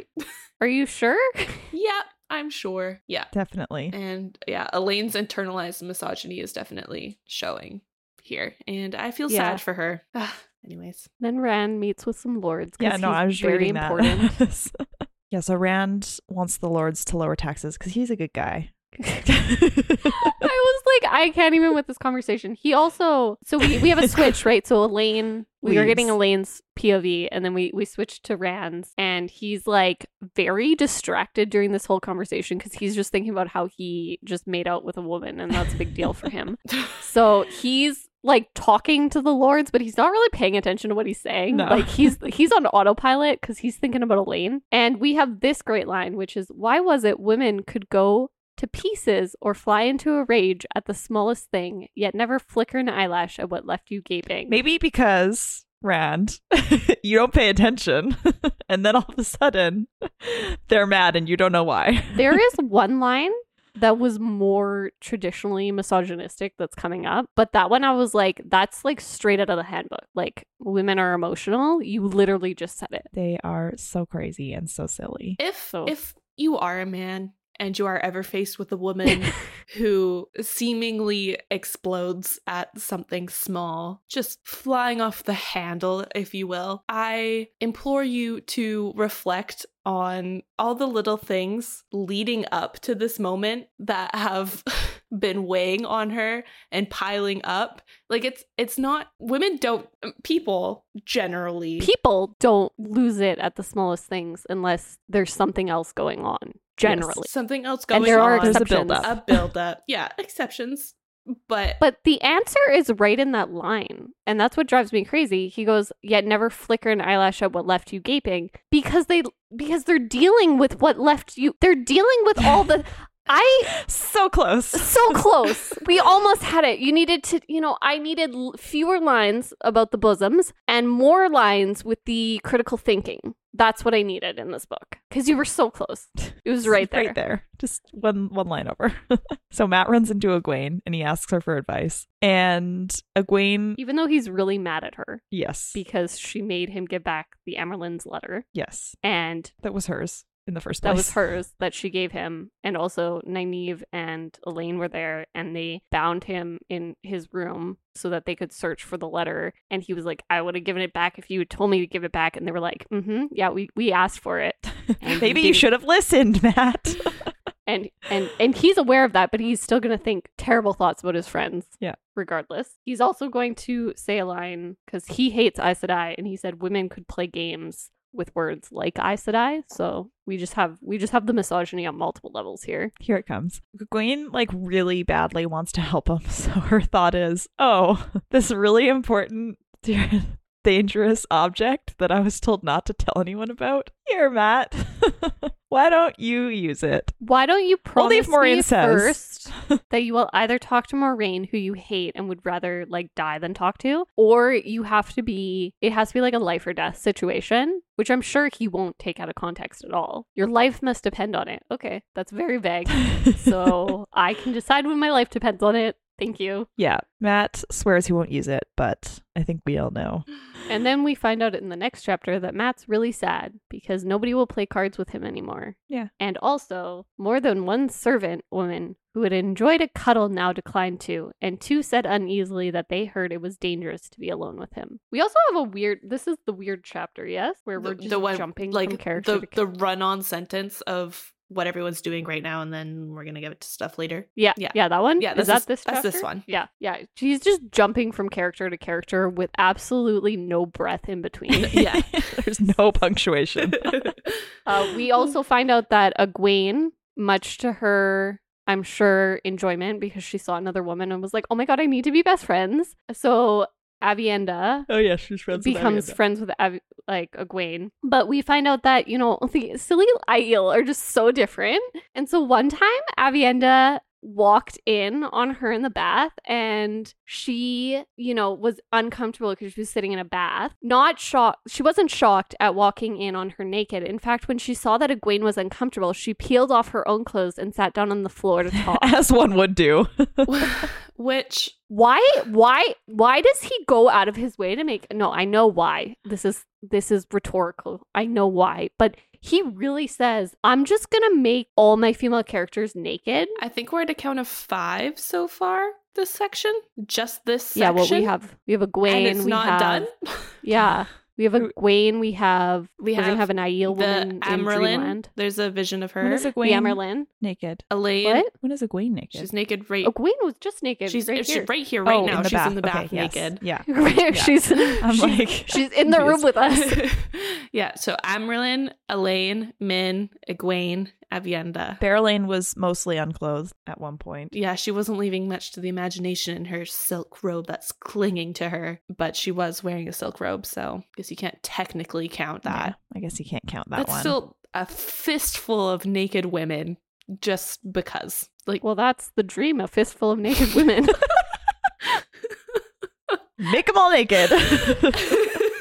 Also, like, we've had multiple people, we get multiple people naked multiple times. Like, Egwene is naked a lot. she's naked again in this section. This is the last time Egwene's gonna be naked. Always. Like, man. Oh, this is also where we get Lanfear. Yeah, coming so back in. Lanfear walks in, and So Rand's like, oh, so she's like, hey, I'm Lanfear, and Rand's like, don't be silly. Oh my gosh, how silly are you?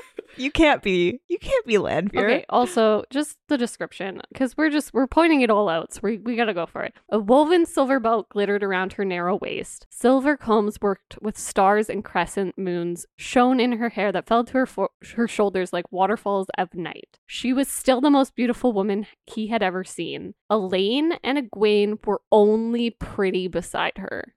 The one that he's in love with? Shame. I love the constant comparing of women as well. Yeah. I just love to, sprinkle like, a little spice on there. Let's just compare them. Oh my god, she's gorgeous. You're just pretty. Yeah, what's the levels here? So Selene is the top. Hot pretty. Selene is S tier. Also, we have Lanfear being like, S tier. Sorry, that occurred to me way too late. I heard it. Oh, that's great. So she is like, I'm in love with you and you're mine forever, Luz Theron. And he's like, I'm not Luz Theron. She's like, yeah, but you really are though. And then I like you like this. And then she's like, you can just play with Elaine for now. Basically. She's like, do you wish to see my true appearance? You can't remember that either, can you? And he wants to say no, but he can't make himself speak because obviously she's so beautiful. She's so pretty. And then we have what I this was one of the moments where I screamed so loud my dog thought I was mad at him and I had to like apologize to him. But the air rippled around Lanfear and she changed. She was older than he, certainly, but older was not the right word. More mature, riper, even more beautiful, if that was possible. A lush blossom in full flower compared to a bud. Even knowing what she was, she made his mouth go dry, his throat tighten. Riper? Riper. Gross. Okay, so not only is that like a terrible, like it's visceral and wrong, but also, okay, words have meaning. Riper describes fruit. It describes produce. You just compared a human being to an apple. produce. You said she was essentially ripe like an apple. I'm picturing more like a juicy peach, actually. Personally, Obviously, or an avocado. Something that could be bruised really easy and that would just ruin its value. Obviously, because she's really really innocent. And then she's just talking to him, and suddenly he's being attacked. Yes, by a gray man. By a gray man, which he sees because he's awesome. And in order to convince him that she is Lanfear, she shields him, I think, from the source at this point, like before the gray man comes in. She like boxes him into some air or something. She's showing how absolutely strong she is. Yes. But she's still just a woman, so we cannot kill. We cannot kill in the She next pretty, scene. And no then kill. it occurs, he's like, why distract me? And she's like, I just told you the other Forsaken like aren't going about this the way that I am. Like, I want you to run away with me and we like live happily forever in a little cottage when I cook for you. But oh, come on, it's implied. But, like other people are just trying to kill you. They're fools, but they're just trying to kill you, even though you're super powerful and hot. So don't know why they're doing that. And then he has this line where he's thinking about killing her or like hurting her, but obviously he's not going to. She was one of the Forsaken. She had served evil so long she made a black sister look like a newborn babe. Yet he saw a woman. He called himself the 9 kinds of fools, but he couldn't do it. Maybe if she tried to kill him, maybe. But all she did was stand there, watching, waiting. Do you want to unpack that? No. No. She's literally shown that she's more powerful than him in this moment too, and he still thinks he has the option to kill her. I think that's what's a little bit funny. She is literally like a killing machine. Like, she could squash him like a bug, except she wants to play with him first. And then he realizes that, like, the Greyman shouldn't have even been able to get into the room because Aiel should have been able, the Aiel outside of his door should have been able to stop him. So he runs out, and she's like, no, don't. Yeah. I mean, after so the Greyman attacks, and he, like, pushes her out of the way. Yeah, no, he protects her, for sure. Must protect. She needed that. Yeah. It's not like she can just, like, disappear and reappear and... She's like literally the most powerful person in that room, but whatever. But she's a woman. And the Greyman is not Lanfear's. Forsaken, literally like the third most powerful evil person in this series so far. Yeah. He walks out of the room. I think there's a line to it. It says he walked into like chaos. It's like the last line of the chapter. Onto a scene of madness. Yeah. We've got some Trollocs and the Fades attacking. Oh, we have Trollocs and Fades attacking and also threatening. So we have a Myrddraal? Yes. Threatening, I will give your flesh to the Trollocs and take your women for my own. Because completely necessary. Love that. The nasty even little the creatures. Eyeless things want to take the woman naturally. So hot. How can he It's not? really obviously. just, this section is just dripping in it. It's really baked in there. There's no, you can't pick around these pieces. Rand just runs out into this. And it didn't really occur to me that he should have grabbed his sword because I kind of thought he grabbed it. Well, he doesn't really have a sword right now. He makes a magic sword. Kalendor, yes, but Kalendor isn't like a sword you would like fight with. It's I would have grabbed it personally. But like the sword that he fights with, that he makes, like the flame one, that's always just been like his magic since he lost the I just assumed he had Kalendor because I was like, why would you leave a weapon when you're being attacked? Because like he just got Kalendor, but obviously Rand had different thoughts. Distracted. Yeah. And then so he's like slaying stuff as he's going, and then he runs into running down the hallways, and then he runs into 3 Trollocs, and one of the Trollocs like kicks out his legs, and so he misses his attack. Otherwise he would have been fine because obviously he's Rand, so it was a mistake. But a 4th Trolloc appears out of nowhere and saves him. Yeah, the Trollocs are fighting each other. Yeah. Something that's happening. I don't know if it ever explains why. There's some Myrddraal fighting Myrddraal too. These shadow spawn. My question was were these shadow spawn henchmen sent by like 2 different Forsaken? So like they each have a goal in mind and the other ones are getting in the way? Or is there something? It's one of 3 things. It's either that, so they're fighting against each other because they were sent by other people. It's 2, chaos, because like Ta'veren pattern things are happening, or I'm going with the Ta'veren pattern things. The other option was, I was thinking like they just got out of, I guess it's the same option then, like they just got out of control and started fighting each other because of the chaotic nature of the situation. Because like we know that Trollocs don't have like a whole lot going on between their ears, and like they just want to kill, like they're known to fight each other, but like the Myrddraal are higher like beings.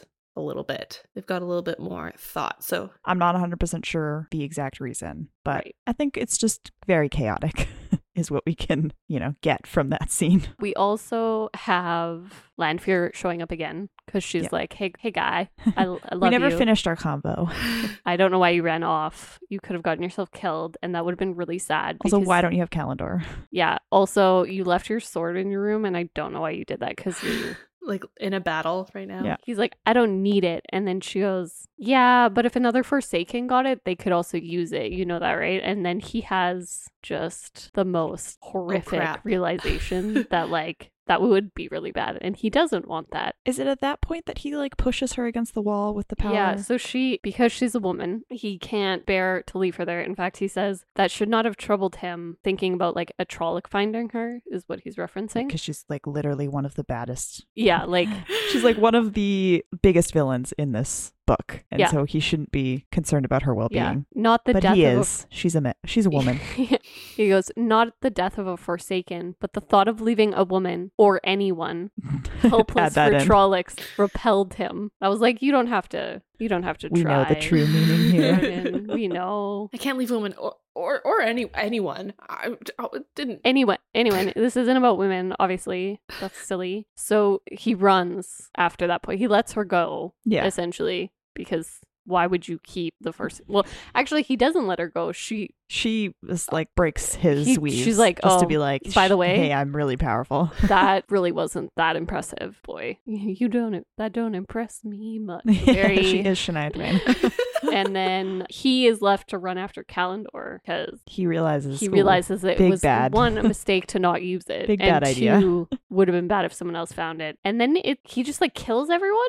Well, he's having a little bit of a panic attack almost because he's just there's so much killing. He can't save everyone. It really hurts his feelings. And so he makes a giant magic tornado, lightning tornado that basically kills all of the, Sharknado. yes, that kills all of the Trollocs in the shadow spawn. And then he sees a child, A girl. a girl, a Of course. female a child. female child. Jinx. Just a real double whammy there. yeah. He turns really her into a pulls zombie. on his and- heartstrings. Yeah.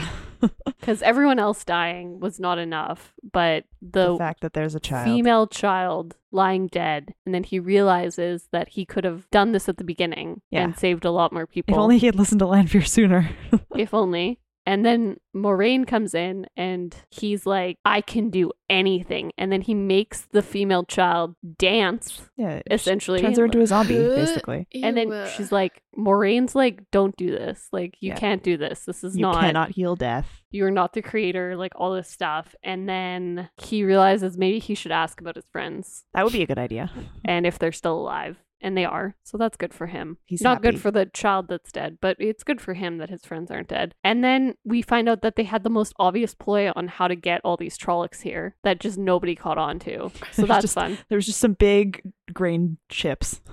Yeah, grain and barges some carriages. just sitting there when they shouldn't have been It sitting was there. the Trojan horse. And then everyone was Yeah. like, oh, this looks totally normal, and ignored it. And then, surprise, there's Trollocs inside. Yeah. And we also have Moraine, for the first time ever, not letting land near Rand Mhm. because she's Concerned that he's too dangerous. Rand's a little dangerous Yeah. right now. Or if not dangerous, just unhinged enough that she does not want him to go near. And then Rand's like, I really gotta go to sleep because I'm I'm tired. so sleepy. So sleepy. Go bed. And then he says, he just thinks it's so weird that all these women are in love with him. You're So still silly. thinking about These that. silly little women. Because that was the major thing that happened. Yes.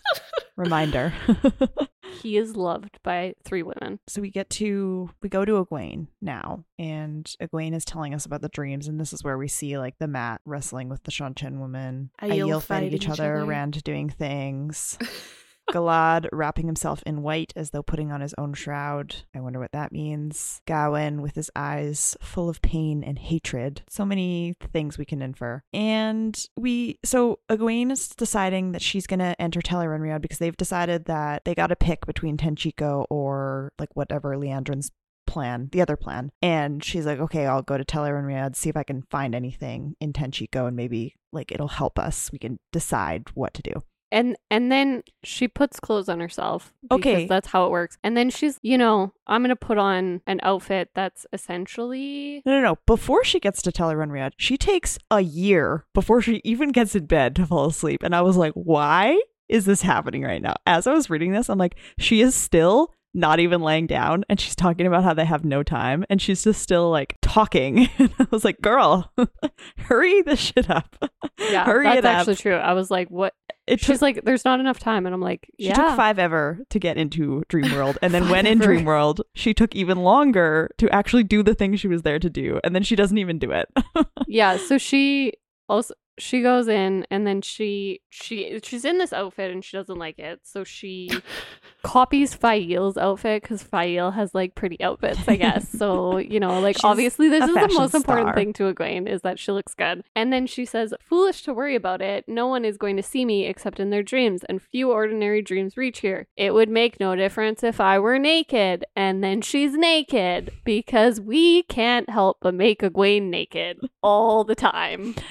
And so it is something to point out that Tel'aran'rhiod is altered by your thoughts. So yeah, I think we could have done that without making Egwene naked, but okay. There was a way to do that, but like she's thinking about what she should wear, and then it's like changing. And so when you're not fully like versed in how Tel'aran'rhiod works, it's easy to like slip in between different looks because you wouldn't necessarily be like, you've got to have like the mental control, I guess. Yes. To like either not think about it or continuously think about it. So she's in, where is she in? She's in Penarch. It's like a museum, basically. Yeah. It's the Museum of Natural History. Pretty much. We've got mammoth, skeletons, saber-toothed tiger. Yeah, I was curious if you could pick out the things she was describing, because there's something here. I'm going to be honest, I was really irritated, so I didn't care. So a mammoth, right? Yeah. I'm not ignoring your comment. I'm just... It's fine. Continuing. So I thought this was going to be a really cool thing in the world is like, there's like references to our world and their world. And then there's a line later, and I don't know if this just occurred to me, but what is the final battle? The last battle? No, but it has a name. Tarmangayden, yeah. Tarmangayden, so Armageddon. Oh, shut up. The word is there. Yeah, I mean, that's where the word came from, for sure. And it's not supposed to be like Armageddon, but that is Tarmangayden, Armageddon. It came from the word Armageddon. Yes. I feel I have to be fair here, actually, because I ripped on Red Queen for this. Because Red Queen did this thing where I thought it was world building, and it was like, oh, it's such a cool world. Spoilers for Red Queen, by the way, just randomly. Red Queen did this thing and then slowly revealed that it was actually like a dystopian world, and, society had fallen apart and essentially like, all this stuff. So the names of the places were like names on the East Coast in North America. So it was like, I think it was like Tonto was Toronto, but they like over the years had lost the letters of the words. And I have always said that this is the most stupid world building I've ever seen. Jordan, I was reading it and somebody said Tarmageddon, and then I was sounding it out and I was like, no, he did not just rewrite Armageddon. Correct. That makes me so viciously angry. Why does it make you so angry? Because it's lazy. Oh, just like using a word that you know. It's just lazy. And it goes, I feel like he's trying so hard to be clever. I don't think that... Because that's how I felt when I read Red Queen. I had this feeling of like, I feel like you're trying so hard to be clever, but it feels a little lazy. It's just not my style. I'm going to leave it at that because I feel like I'm trying to make it about it being lazy. And I think some people might really like this. And I don't think there's anything wrong with liking the fact that like it's like a distant world of ours. But I really didn't like it when it was in the words. That's really silly that the last battle is a butchering of the word Armageddon. Yeah, I don't know if that's like for sure. It has to be. If it's actually like he was trying to make a version of Armageddon, I'm going to assume so because just like also once again making up the word. Robert Jordan was very religious. This is the fight of good and evil. There's the creator God. You have the dark one, so you have the devil and or other evil forces. You mean Shaitan? No. It just occurred to me as you said that. No. Shaitan? No. He did. No. This is just the Bible? Oh no. What are we reading? I mean, again, I don't think it's like this is his representation of that. I think he was just like, oh, word. Let me like remake the word. And use that. Do you know what I mean? Like, I don't think he was trying to be like, this is my version of like the biblical Armageddon. He was just like, oh, Armageddon means this. So like, I'm going to like kind of screw with the word, because like part of some of the things, like this came across with Beltane, how it's spelt different than like the actual Beltane festival. How many Forsaken are there? Is that including the Dark One? No. Okay. No, never Were mind. you worried that there was the same amount of I angels? thought there was going to be 12 because that's how many disciples Jesus had. I don't know. It just got really biblical, and now I'm not as against it as probably you are, which is the ironic part. But I do think it's interesting. I think so. Like what I was trying to say too with my like the word mashing, the word scrambles. I don't know that it's like he was writing and being like, oh, I'm gonna make Armageddon, and then I'll just like I feel like more it was like, this is what that means, so I'll just like rewrite the word a little bit and use that. I don't know. Isn't that the same thing? I guess kind of is the same thing. I just maybe I'm trying to say that I didn't think it was as biblical as now we're realizing it might be. I think it. Well, we'll see. We'll see how the series goes, and I might be pulled back to my Catholic school days. Now that I'm thinking it over, there's a lot of similarities that I think are popping up really quickly in my head, and I'm gonna go ahead and actually fact check some of those. So maybe you'll hear more about that from me in the next podcast. But even now that I'm thinking about the breaking of the world, kind of sounds familiar. Oh, good. Love this. Well, anyways, in the Panarch Palace, wherever Egwene ends up, so there's the mammoth that we see, and then she describes like a 3-pointed star. And I think the theorization of there is that that's like the Mercedes symbol. When she looks at it, she has a sense of like vanity and something else. And then there's one other thing she looks at that is vague reference to something we would have now. And I guess like the intention there is that as the ages have come and passed, as the ages come and pass. Yeah. This would have been like, I think it's even mentioned at one point, this would have been like a distant future or a distant past of our own world. So, maybe it is low fantasy. Also in this Panarch Palace Museum situation that she's in, as she's walking through looking at stuff, she sees something she thinks is an angreal, and then a collar with 2 bracelets of dull black metal that makes her shiver. She feels darkness and pain associated with it. But then there's something that seemed familiar. The upper half of a broken figure carved from some shiny white stone, a woman holding a crystal sphere in one upraised hand. So this is this the other half of that? That's my question. This sounds like the You're female it's half connected to of the statue. Yeah, the thing Rand was looking at. Yeah, definitely. Near Carian, except that one was a giant statue. And so it honestly feels fitting that the woman's statue would only be about a foot tall, because women are less than. Maybe it is connected to the big statue. Who knows, Tay? Good eye. Who knows? So she's in this, she's in the palace looking at all these things. I believe she grabs that figure and then like drops it because it's painful when she picks it up. And she keeps thinking about how she like needs to learn more about dreaming. And then like when she gets too far along in that thought, all of a sudden she pops up in like the Aiel Waste. And the first time she does it, she's like, ugh, you're so stupid. Go back on. I can't remember if she sees anybody at that point. I think she sees a woman hunting. An Aiel woman hunting. Hunting a lion. So she rethinks herself back into the Museum of Natural History.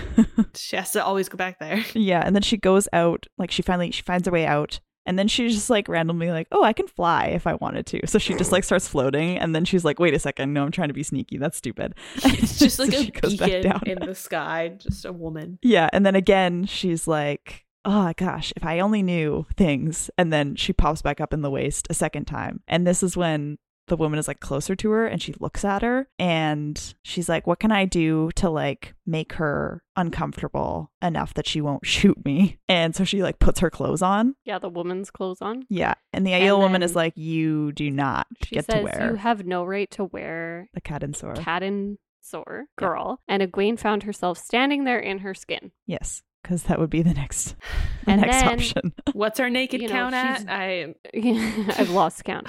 She's jumping from This is foot to 3. foot because the sand is so hot on her bare skin, which I was like, she's just a cartoon character at this point. And then she dresses herself back up in Fail's garments Mhm. because Fail is a fashionista. So we're just going to copy Fashion Fail. star. Fashion star. And then she makes the Aiel woman naked as like payback. And I was like, this Is a fever dream. is it's a something dream of someone's. Anyway, so that happens. And then she So then she leaves. She thinks herself back into the palace once more. And then the woman follows her and is like, hey, you're a child.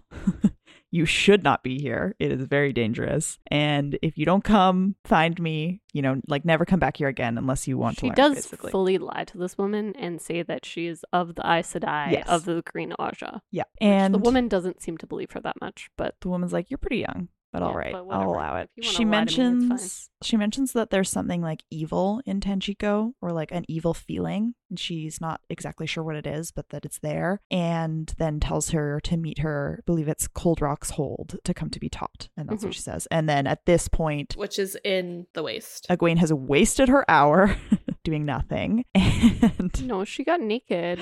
She so did get that naked was a couple not a times. waste for everyone.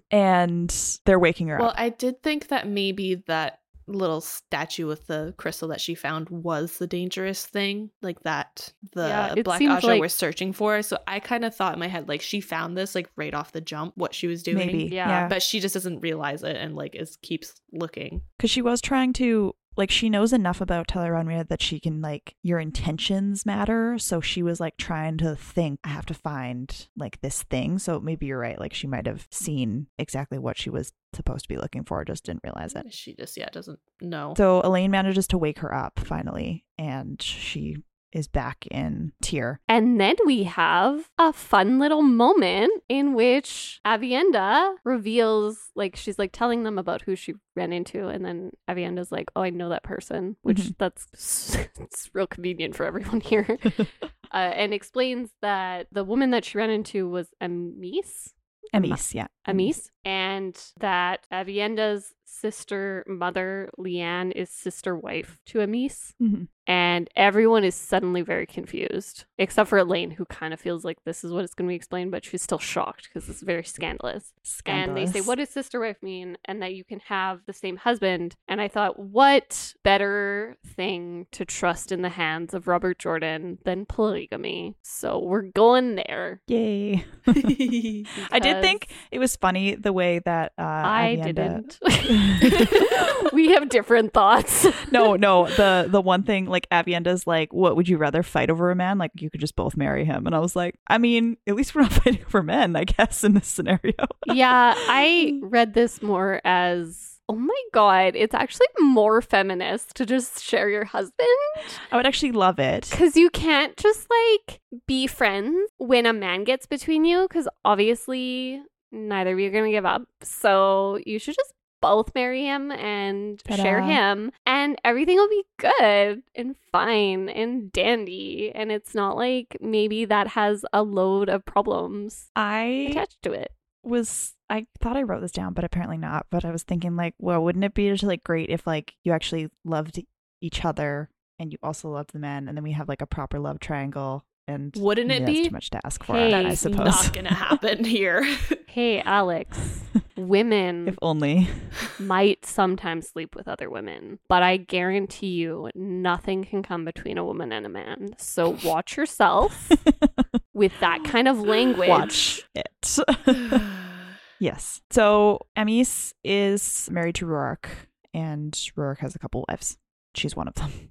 I would like it on record that I have no issue with the fact that there's polygamy. I have no issue with the fact that the polygamy isn't even polyamorous. These relationships exist, and when people are entering in them and they are consenting adults, that is their choice.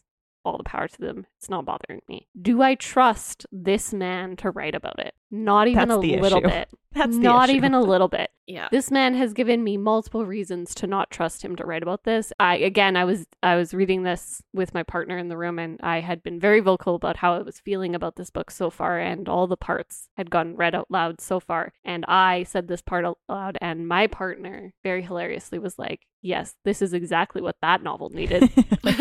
Perfect. This is what we wanted. If I could have guessed that it was missing one thing, it was this. It was one man just married to multiple women, because I'm sure this is going to be handled great, and I'm not going to have to hear about it later. Yeah, this is just setting us up for more frustration later. Well, you can find that out by reading. Once we have that conversation. Avienda is like clearly not pumped about going to Roy-Dion because Egwene is like, oh, well, you can just take me. Like, you know where this is. And Avienda's like, she kind of just says that she can take her too. She's like, you can do this for me. You'll take me. Yeah.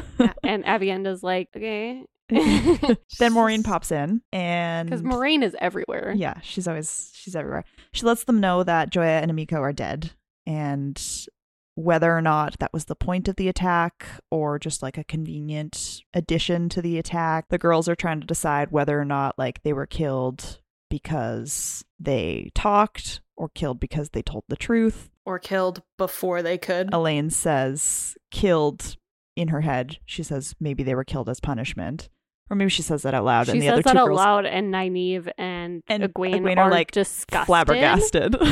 And she's like, oh, these two may be stronger than me in like a lot of situations, but I know politics. Yes. And I was like, of course you do. Like, we didn't need this line. You are here. literally the daughter heir to the throne. Yeah. You would know this. Moraine is convinced that they weren't killed by a gray man and says, yeah, because they were brutally murdered. Yeah, like a gray man couldn't have managed that. The shadow has resources beyond what we know, it seems. So like a gray man scary. Is an assassin that like does whatever it needs to do to kill said person, but like it's not going to cut out. It's not going to leave a message. It's not going to cut out a tongue. Not going to nail their tongues to the door. Yeah, that's not what gray men do. And then we head over to Matt, checking out some ankles. Who is so upset that he's not even checking out the ankles, actually. That's right. the line. I forgot. He didn't even look at the ankles. He wasn't even looking at the serving girl's ankles, so we know that he's having like a super bad day. So bad time. He's like flashing back on the tower, and he was saved at one point from a Myrddraal by Trollocs. Again, it's unclear what is up with these Trollocs. I think it's just probably like the chaos of the pattern, everything that's going on is just, yes. Matt is like, so he's sitting there drinking, and then he like hears something, and he gets up and he goes over to this table, and he's being like very intimidating to the people because he heard this rumor. He heard he's real shocked when they think he's a lord, which like he's totally acting like one. Like I don't know what he thinks he's doing right now. He's not acting like some little farming boy. Like yeah. And so he's asking questions about what they were saying, and they were talking about, can't remember explicitly, but the Tabak. So they were saying, we're not going to have any Tabak from the Two Rivers this year because of the White Cloaks, and so he gets like they're hunting the Dragon Reborn, even though the Dragon Reborn is here, and some dude with yellow eyes. Yeah. You ever heard of that? It's really strange. And Matt's like, wait, what about a third person? And they're like, nope, no, don't think so. No, just those two. I like to think Matt's like a little bit sad that like the third person isn't in there. What about me? It's like, they didn't remember me. They didn't care about me. Okay. And then, I'm dangerous too.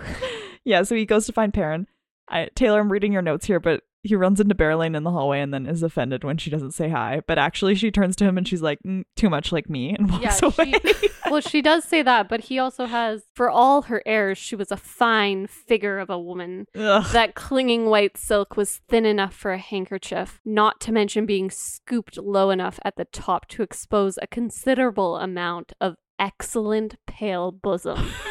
Excellent. Okay. Just a Michelin star on this pale bosom. when he's describing it as pale, all I can think is the Myrddraal being pale. And I'm just like, no. See, this is different. The bosom pale on the pale Myrddraal.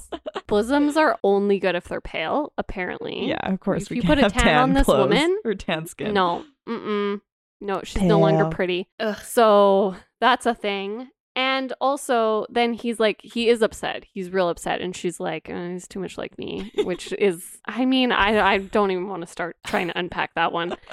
But then he has this moment of like, well, who cares about you? Well, he knew a plump cook's helper, just plump enough, who did not think he was dirt. Dara had a way of nibbling his ear that ... the plump, I can't. And then the God. The nibbling, well, he just wanted to know whether she was awake and up for a cuddle. Well, she is not up for a cuddle with him, and she tells him so.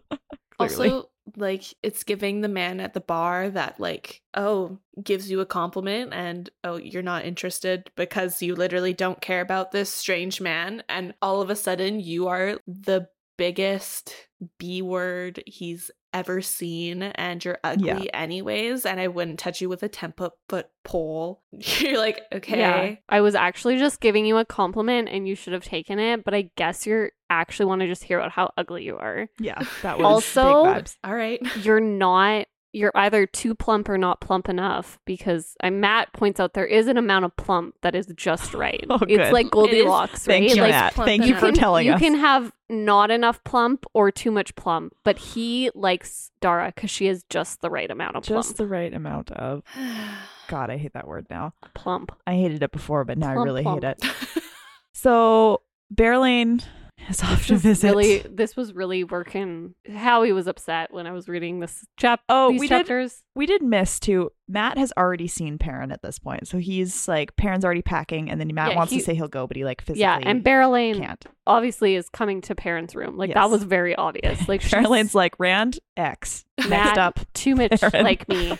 Perrin just right. Again, just plump enough. Again, it's Goldilocks. He's just plump enough, and so. Like, I don't know. That was very broadcast that she was about to go to Perrin, and I was not ready. I was not looking forward to it. I did not want it. I knew what was going to happen. I was still upset about it. So Perrin, very, very convinced that he needs to leave and go to Two Rivers, and also Fael cannot come with him. Is not allowed to come with him at all. Like, he will do whatever it takes. So all I could think of is this man is going to White Fang the heck. 100%. White Fang or Randall Thor Fael.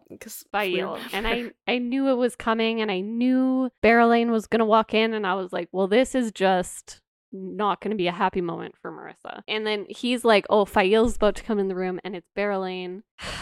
And then we just have a whole bunch of misogyny that I'm just going to read out loud. So he's like, I'm leaving in the morning, like he's like bowing to her, and she's like, so am I. She closed the door and crossed her arms beneath her breasts, not above her breasts, not over her breasts. Yeah, it definitely implies a lift. Like, this girl, she put them under and she lifted, and then he was like, oh, boobs. Oh my God. Boobies. Boobies.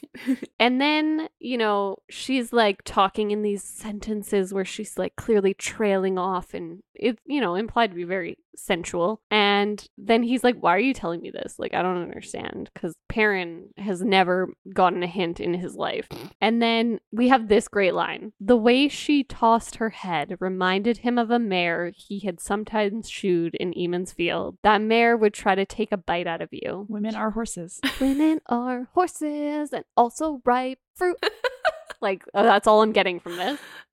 And so they, continue talking, and he was in the middle of getting ready for bed. So he realizes, as all men do in the middle of a conversation with a woman, that he doesn't have a shirt on. And she's like coming up to him and touching him. And then Fael walks. So what a coincidence. What a coinky dink. And then we have, Fael is kind of annoyed, but Berelain leaves. And so we have Fael being like, what are you doing? And she's like, oh, well, you heard the rumor too then about Two Rivers, obviously. And he's like, yep, I'm going to go. And she's like, okay, so like, what's the plan here? We're going to need all this stuff, and, it's going to take us a couple of weeks to get there. And he's like, Loyal will take me. So also, just Loyal still exists, guys. There's been no Loyal, and honestly, no, but he still exists. So we have to know that he's still existing because he's gonna have an important role in the next section. So Jordan was like, I didn't forget about Loyal. I think maybe it's for the best Loyal wasn't involved in any of this hot garbage mess. Yeah, you know what? Of misogyny you're that we've right. had to deal with. Probably why we haven't gotten a lot of Lan either. We should just keep those two away. Keep them out of it. And she's like, you can't go into the waves. And then he's like, I've traveled in them before. And she's like, hey, cool, this sounds like an adventure. And he's like, you are not coming. Like, I don't even know what you think is going on here. So Faile is less upset than Perrin thinks she's going to be, because she comes in and she's should have been erupting. Yeah, she should have been so angry. Like a bundle of dry twigs tossed onto the fire. Because women always get angry. Women are horses and twigs, guys. Naturally. Also, so he's like, nope, like Loial and me. Remember Loial? Loial's still in the story. Loial and me, we're going to Two Rivers. You can't come with, and also, I don't even love you.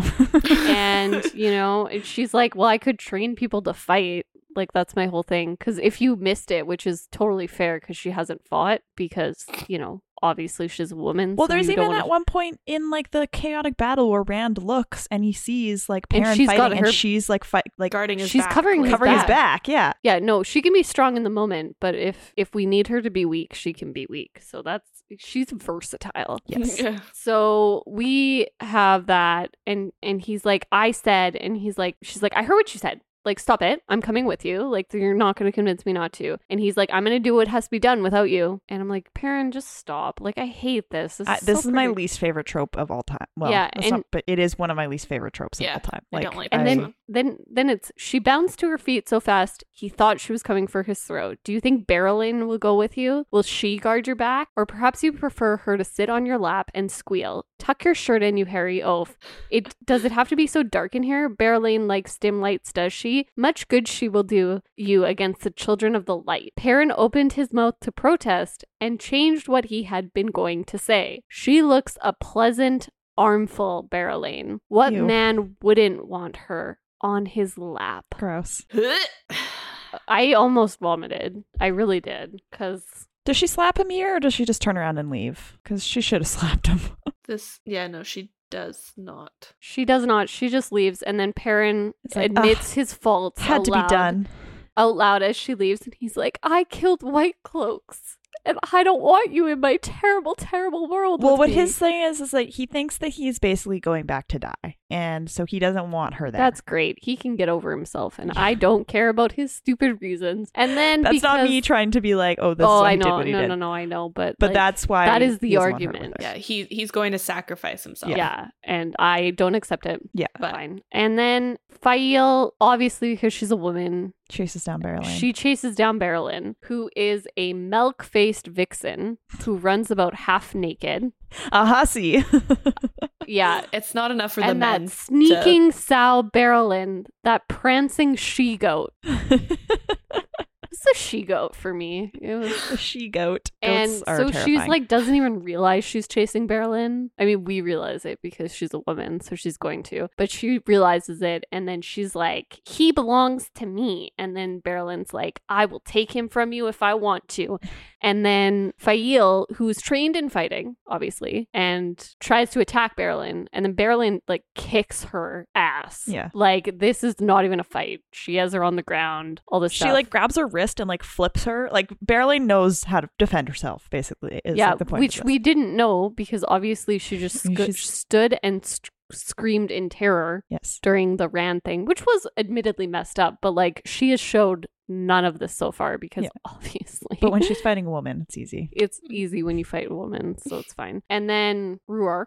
Yes, Rhuarc. He shows up and he schools Berylane because obviously the ruler of this like none of this. land can be schooled by this random man, and he sends her to her room like a petulant child. Go to your room, and he literally counts. Yeah, which is like so demeaning. It's like he goes, it's like a parent who's like, I'll count to 3.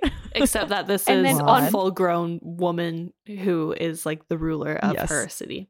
Yeah. And Faile notes that she even manages to sway as she's running away. Of course, as a woman does.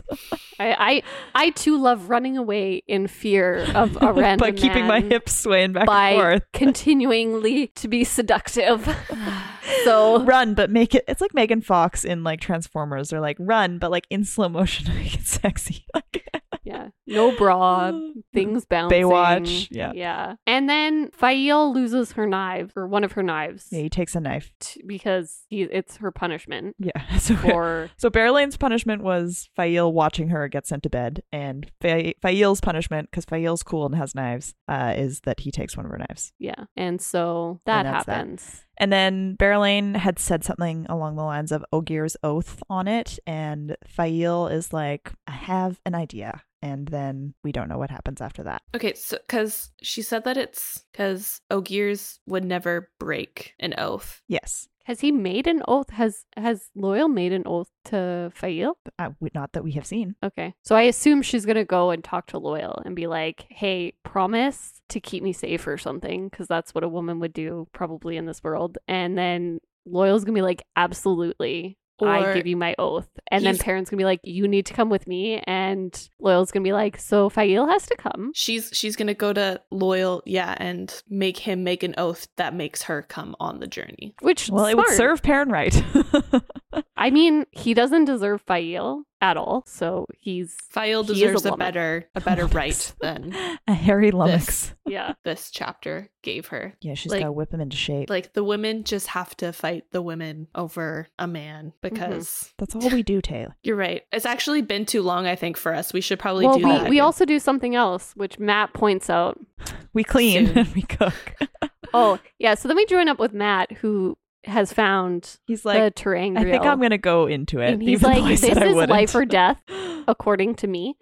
So I've decided that if I don't go through here, I will die. So I'm not breaking my oath to Egwene, but, I am going through this. And he's like taken in the room. And I don't know why this was necessary. Again, straight out of like the misogyny handbook. This is misogyny 101. He's noticing all this dust. Oh, right. It's dusty down there. And then he's like, he's kind of surprised it's so dusty, because he says he was surprised that Egwene and Nynaeve had not dusted and tidied while they were down here. Women were always dusting and straightening, even things that did not need it. Footprints crisscrossed the floor, some of them from boots. But no doubt they had men to shift the heavier items about for them. Right. They should have cleaned. Nynaeve liked finding ways to make a man work. Likely she had deliberately hunted out some fellows enjoying themselves. Of course. So it started rough and just never let up. It really went downhill. Just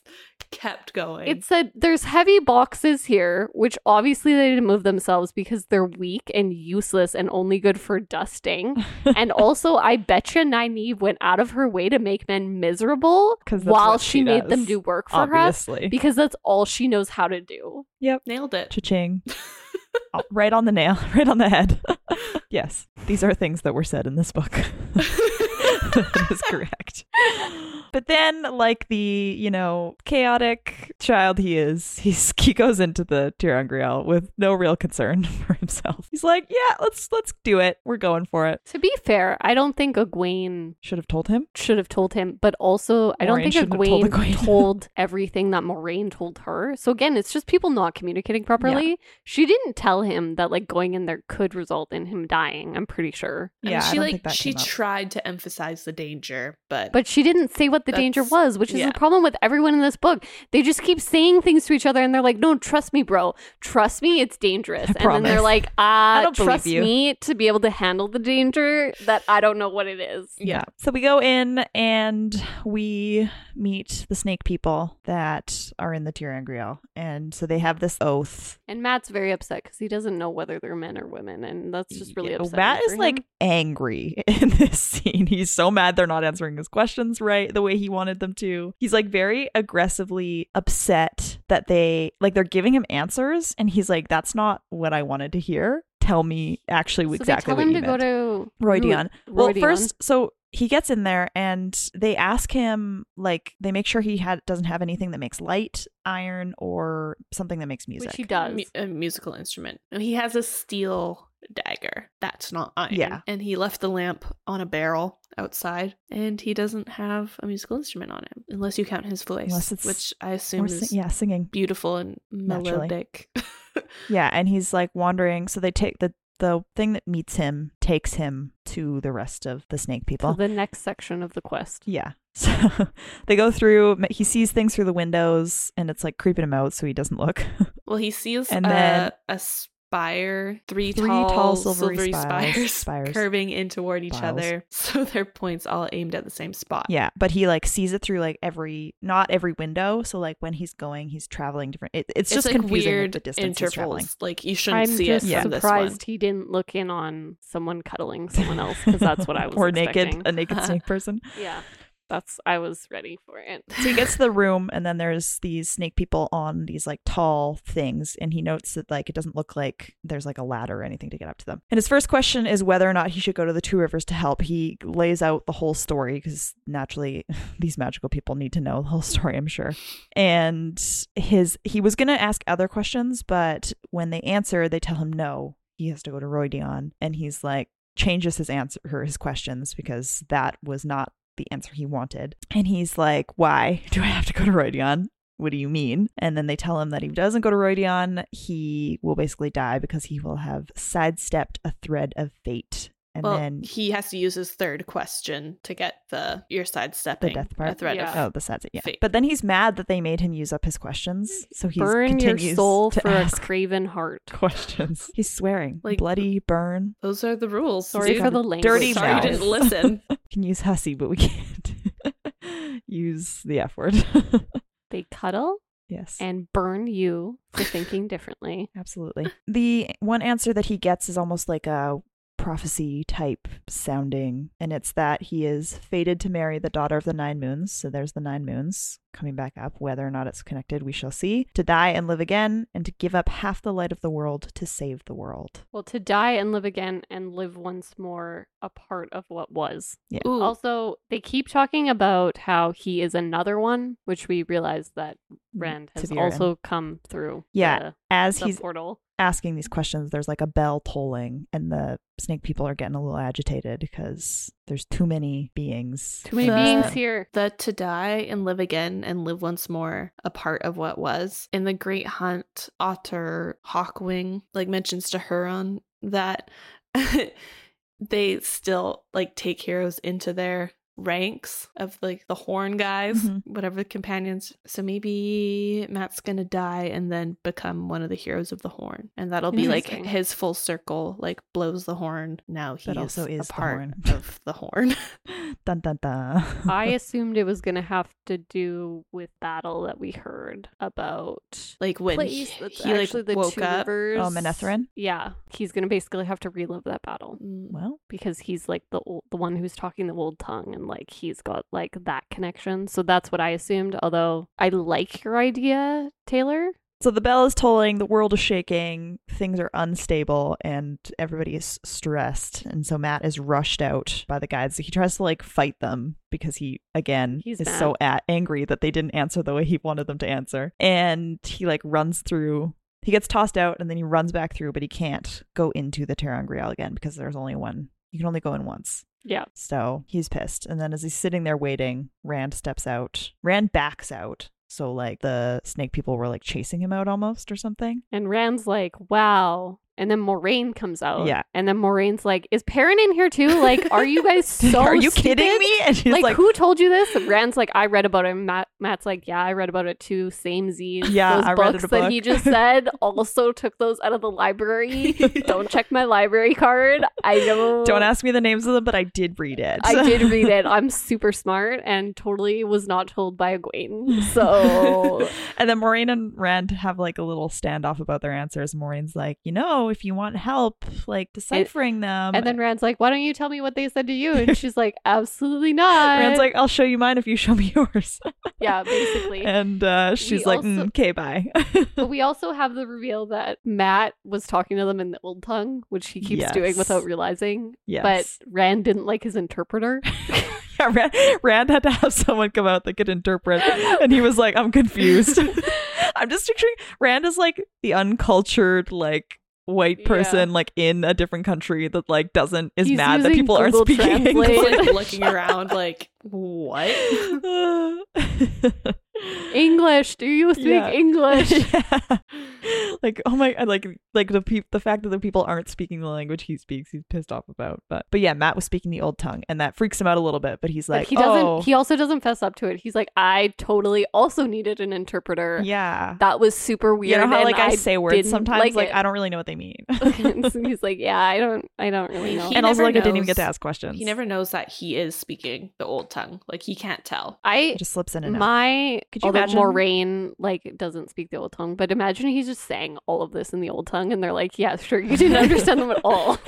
Well, could you imagine just like not knowing you're speaking a different language? Like, it would be a great time. No, I have to think we really also hard to speak another language. So I just think really hard to speak English. Like Matt's like asking Moraine all these questions about like what happened in there. He's just heated. He's really upset. Mm-hmm. And she says, and he's like, why not? Why not? And she says, if I knew everything, Matrim, I would not need to ask questions. And he's also kind of unhappy about that answer. And then he asks one more question, right? He asks why, like, as she's leaving, he's like, oh, like, why can't you go through again? Or that's what he asked to prompt that response. Okay. And then Rand says, did you find what you wanted? And she says, did you? And Matt Matt and turns Rand to Rand and is like, yeah, he's like, hey, you're really gonna just let Emansfield burn? And Rand said, you know what, if I don't let Emansfield burn, the rest of the world is going to burn. So Emansfield's eventually going to burn. Rand so like has learned something.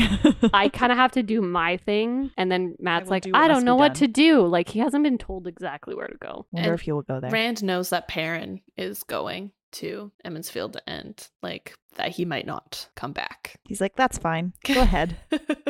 Sacrifice yourself. Have fun. Bye. And that's what we read. Yep, that is what we read. Sorry for dragging you through the misogynistic world that I didn't remember was misogynistic. It's really easy as a woman sometimes to not realize that you skim it, I feel like. Because I feel like you read fast and you've fully fessed up before, maybe not on this podcast, but on my podcast, the other podcast. Yeah, that you skim occasionally. And I think it's really easy to just go into that mode when you're confronted with something that you run into all the time. And I think that's why it's important. Like, that's the whole reason why we're doing this podcast too. I'm heated about this, almost as heated as Matt. He's so angry.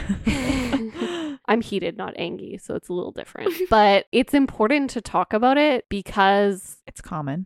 It's common. It's there. In the other books, we've straight up said, this is kind of a smaller thing, or like, there's a part of us that probably could have went by and not mentioned this, but it's worth mentioning. This one really did feel different. Like, this really one was in my face. Mm-hmm. I couldn't not read it when I was prepping for a podcast. Mm-hmm. And I can see how you probably, when you first read this series, was just skimming so fast. And you were like, oh, Matt's so fun. He's talking about boobs. Let's skim that part. Like, Matt's so fun. Like, or look at me, so silly. He just went into the thing he wasn't supposed to do. Yeah, he's such a silly little boy. Totally not misogynistic at all. It's easy to do that when you're not looking at things critically, which is why it's important. And to have this is why discussion is important. This is why I like talking about books, because people are going to notice what you don't notice, and you're going to learn something about the book, about yourself, and about others through that process. I don't think it's a bad thing if you like this series, even though it has a lot of misogyny in it. It's something that's really bothering me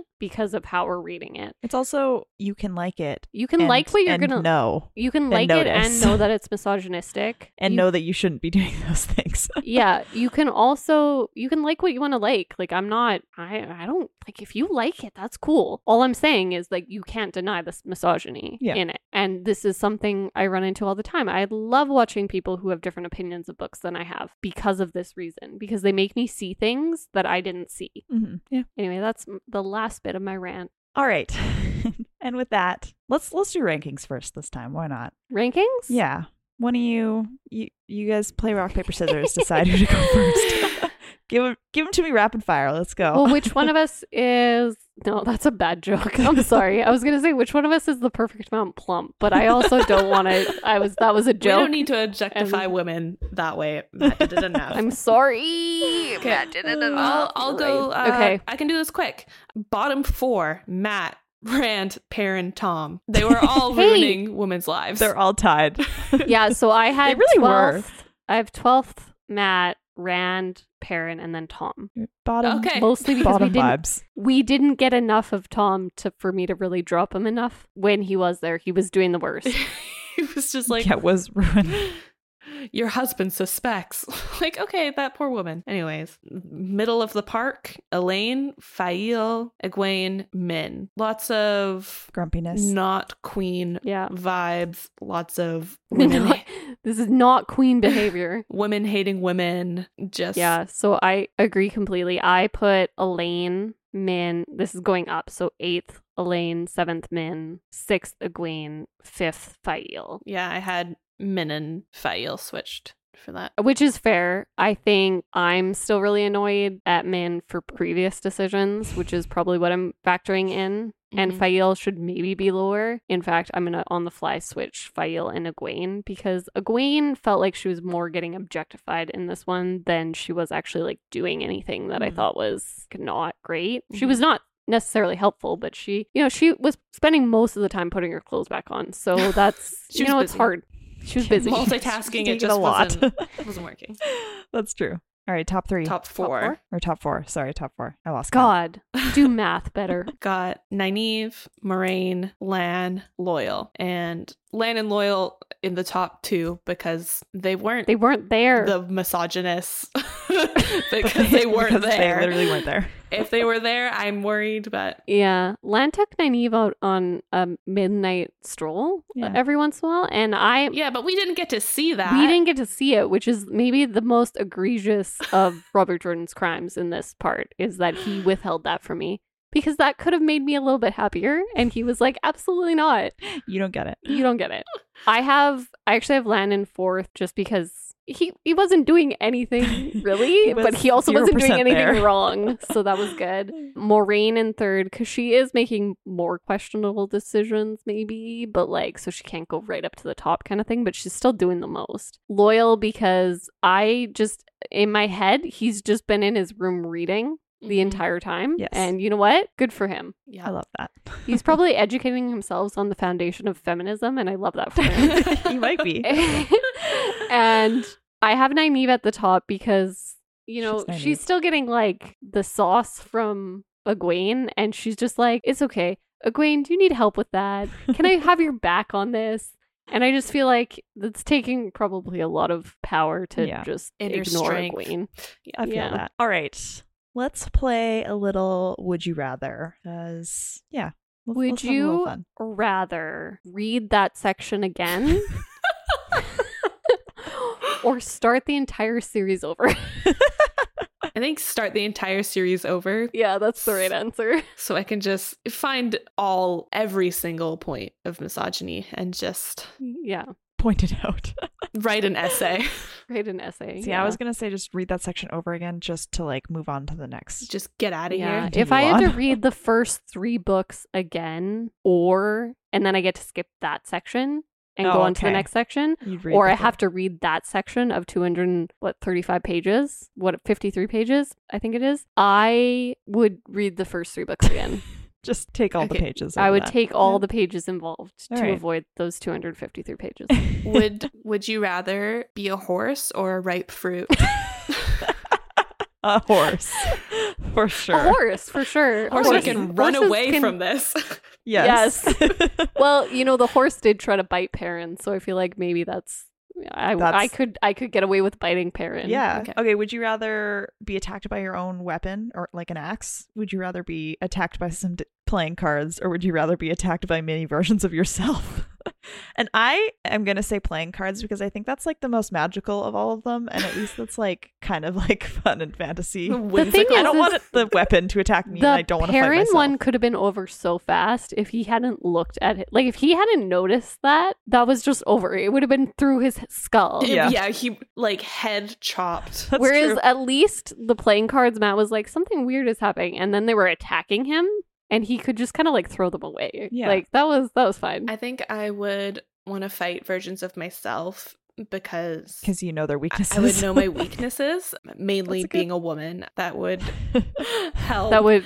And yeah, I feel like I just would have the best chance. You just have to point out these. that you don't have the right amount of plumpness to one of them, and they would just break down crying. Yeah, or that's like right. you're not pale. And honestly, Or they would pale probably bosoms. do actually- as women. Yeah, no. But you just show them some dirt in the corner and then they'd be forced to They clean. They So- have to clean. Would you rather clean or lift heavy boxes then? Thinking back to like elementary school and like the teacher being like, "Oh, I need some strong boys to move these chairs around." Oh my gosh, I yeah. can carry 3 of them. I am a strong boy. Oh goodness. Would you rather look at someone's ankle or excellent pale bosom? Oh, the excellent pale bosom, chef's As long kiss. as it's pale. I mean,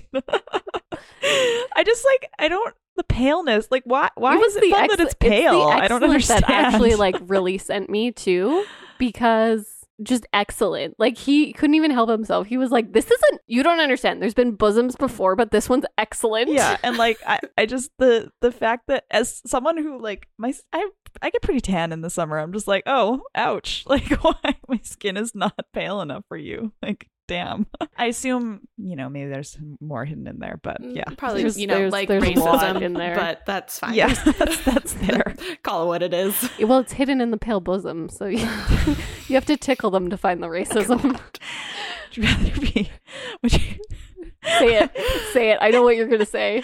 Would you rather be tickled or cuddled by that?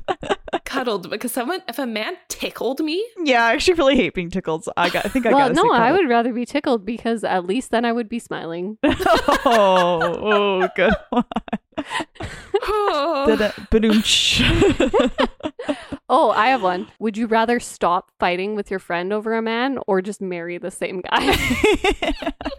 Just marry the same one. That won't. Yeah. Those are your 2 options. There's nothing in between. Either stop fighting or marry the same one. Yeah. Yeah. I think I'd stop fighting. Feel Yeah. like that's. I don't really- think any man is worth that. yeah. Well, I guess Rand is. Obviously.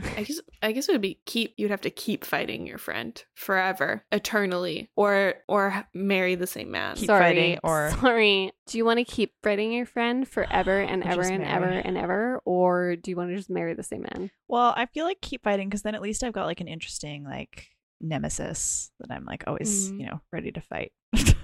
Yeah, but you also still have I'm to just hang kidding. out with because like you're friends, but you also have to hate her. Yeah, This actually that sounds seems like really hell, and I terrible want for to my take mental back my health. question Yeah. because it's the, Actually this is don't the have worst any thing good ever. answer for This that. is just like unhealthy. Oh, would you rather go through the Redstone ter'angreal or would you rather just like ask Moraine questions? Do the dangerous thing or do the smart I thing? would just talk to Moraine. Me and Moraine would be best friends. Let's Yeah. be honest here. Because- I'd be like, you don't want to tell me all your secrets? Good. I don't want to know them. Yeah, honestly, if you don't think I should know, I probably shouldn't. That's fine. Yeah, I'd rather just, communication, everyone. To I do gotta quote say though, I am Frodo, curious. Keep your secret. Okay, I'm curious about the situation in the ter'angreal. So I might. Okay, well, would you rather go through the question ter'angreal or the accepted test fears? The Ooh, question. the question one for sure. Yeah. Even Even you under might the still threat die, of death. Yeah. Yeah, but I'll take the threat I of death feel like- over knowing my fears or facing them. Well, I also feel like there's still the threat of death in both. Yeah, I mean, I just think like the point of the other one is that there's like a threat of death.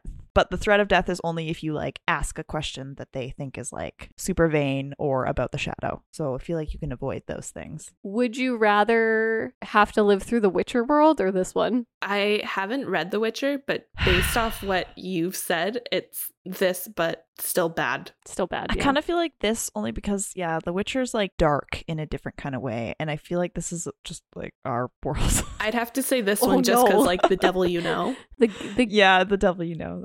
the game got serious. The game was supposed to lighten the mood, I know. and it And we've really. only just been, like, going in harder. That's fine. Oh, would you rather face Tarmageddon or Armageddon? Tarmangaiden. I'm choosing Tarmangaiden. Yeah. As the one that I've read about, I've not read the Bible. There you go. Yeah, there you go. The enemy Again, you know. the devil you know. Would you rather journey to Roidion or go on to Tenchiko? Roidion. You don't know anything about either of these. I don't know anything Except about one it. is Aiel and the other one is Tenchiko.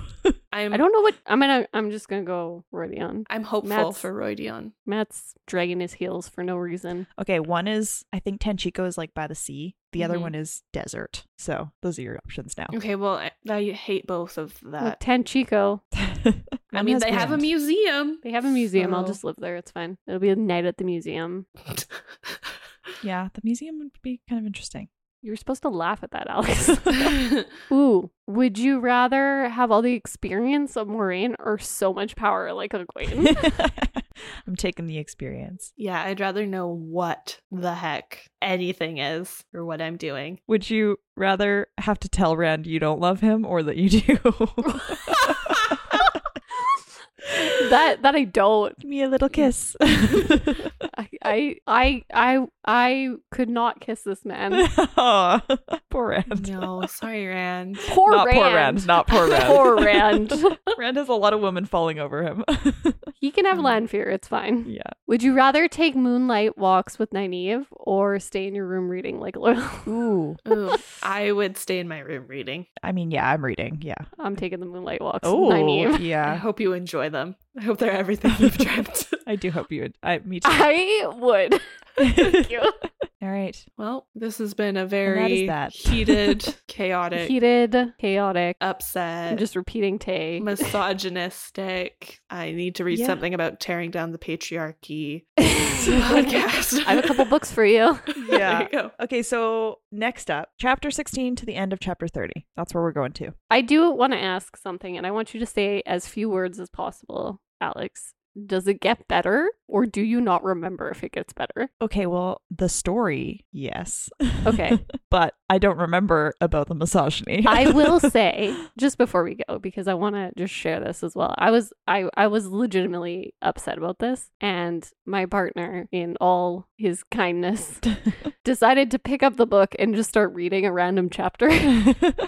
He was very confused. He was like, I don't know what's happening. He's like, it seems like it's less focused on the misogyny, but I can't really say more without spoiling something. There is a lot of cool stuff He that does, happens in this book. and this is a small spoiler, but he said, I did open to a random page and I did see the line or the description, full bosomed. Oh, good. And I was like, oh, good. Love that. So I guess we will read and find out. We We're will gonna read and find out where about the full Rand's bosom. going. We're finding out where The full bosom is. Yeah, where that full bosom is. We're gonna find that Who out. it belongs to. That's the real question. Yep. All right. With that, we do hope you enjoyed this podcast. If you want to pick our brains a little bit more and or have any questions you'd like to ask us, we encourage you to go ahead and join our Discord server. We have multiple channels in that server, all dedicated to books. We share it with another one of our podcasts, our sister podcast, the Book Jar Pod, and you can find all sorts of readers in there. So definitely go ahead and check that out. If you want more directly from us and you want to see some pretty pictures of books that we're posting, go ahead and follow us on Instagram at Queens of Fantasy Pod on there. Otherwise, if you specifically want to engage me in a feminist rant and or have questions about anything I said here, I encourage you to find me on Instagram at Maddie Dancer. That's with 2 T's. I also have another podcast, sister podcast, as we mentioned, called the Book Jar Pod, which I run with my friend Megan. And you can submit questions there as well. So go ahead and check that out on social media at the Book Jar Pod. And finally, if you want to have this podcast, but more chaotic and with 2 guys named Matt, yes. And about video games. And it be about video games, go check us out at Crowned Heathens. Tay, where can people find you? You can find me at Current Tay Reading, and yeah, that's about it. That's it. That's it. That is all. Alex? You can find me on Instagram at A Creative Al or on the Discord as Alex Sedai. Yeah. You can also find all of us on Storygraph if you're so interested in reading reviews that we have of books or what we're currently reading, or even just want to see where we are in the series because we are a little bit ahead of where these episodes come out. Those will be linked in the description of this podcast. Otherwise, we thank you so much for joining us on this journey, and we are so excited to see you in the next chapters. Bye friends. Bye.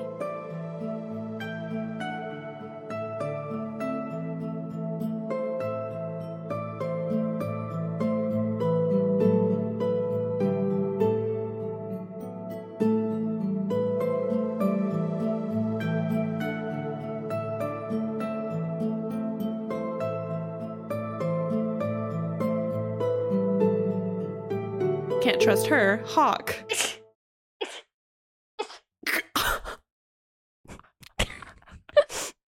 Are you okay? That's the cutest sneeze of all time. Yeah. Bless you. I don't sneeze once. I sneeze 3 to 5 times.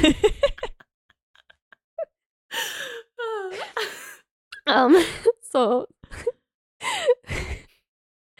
now that that's over.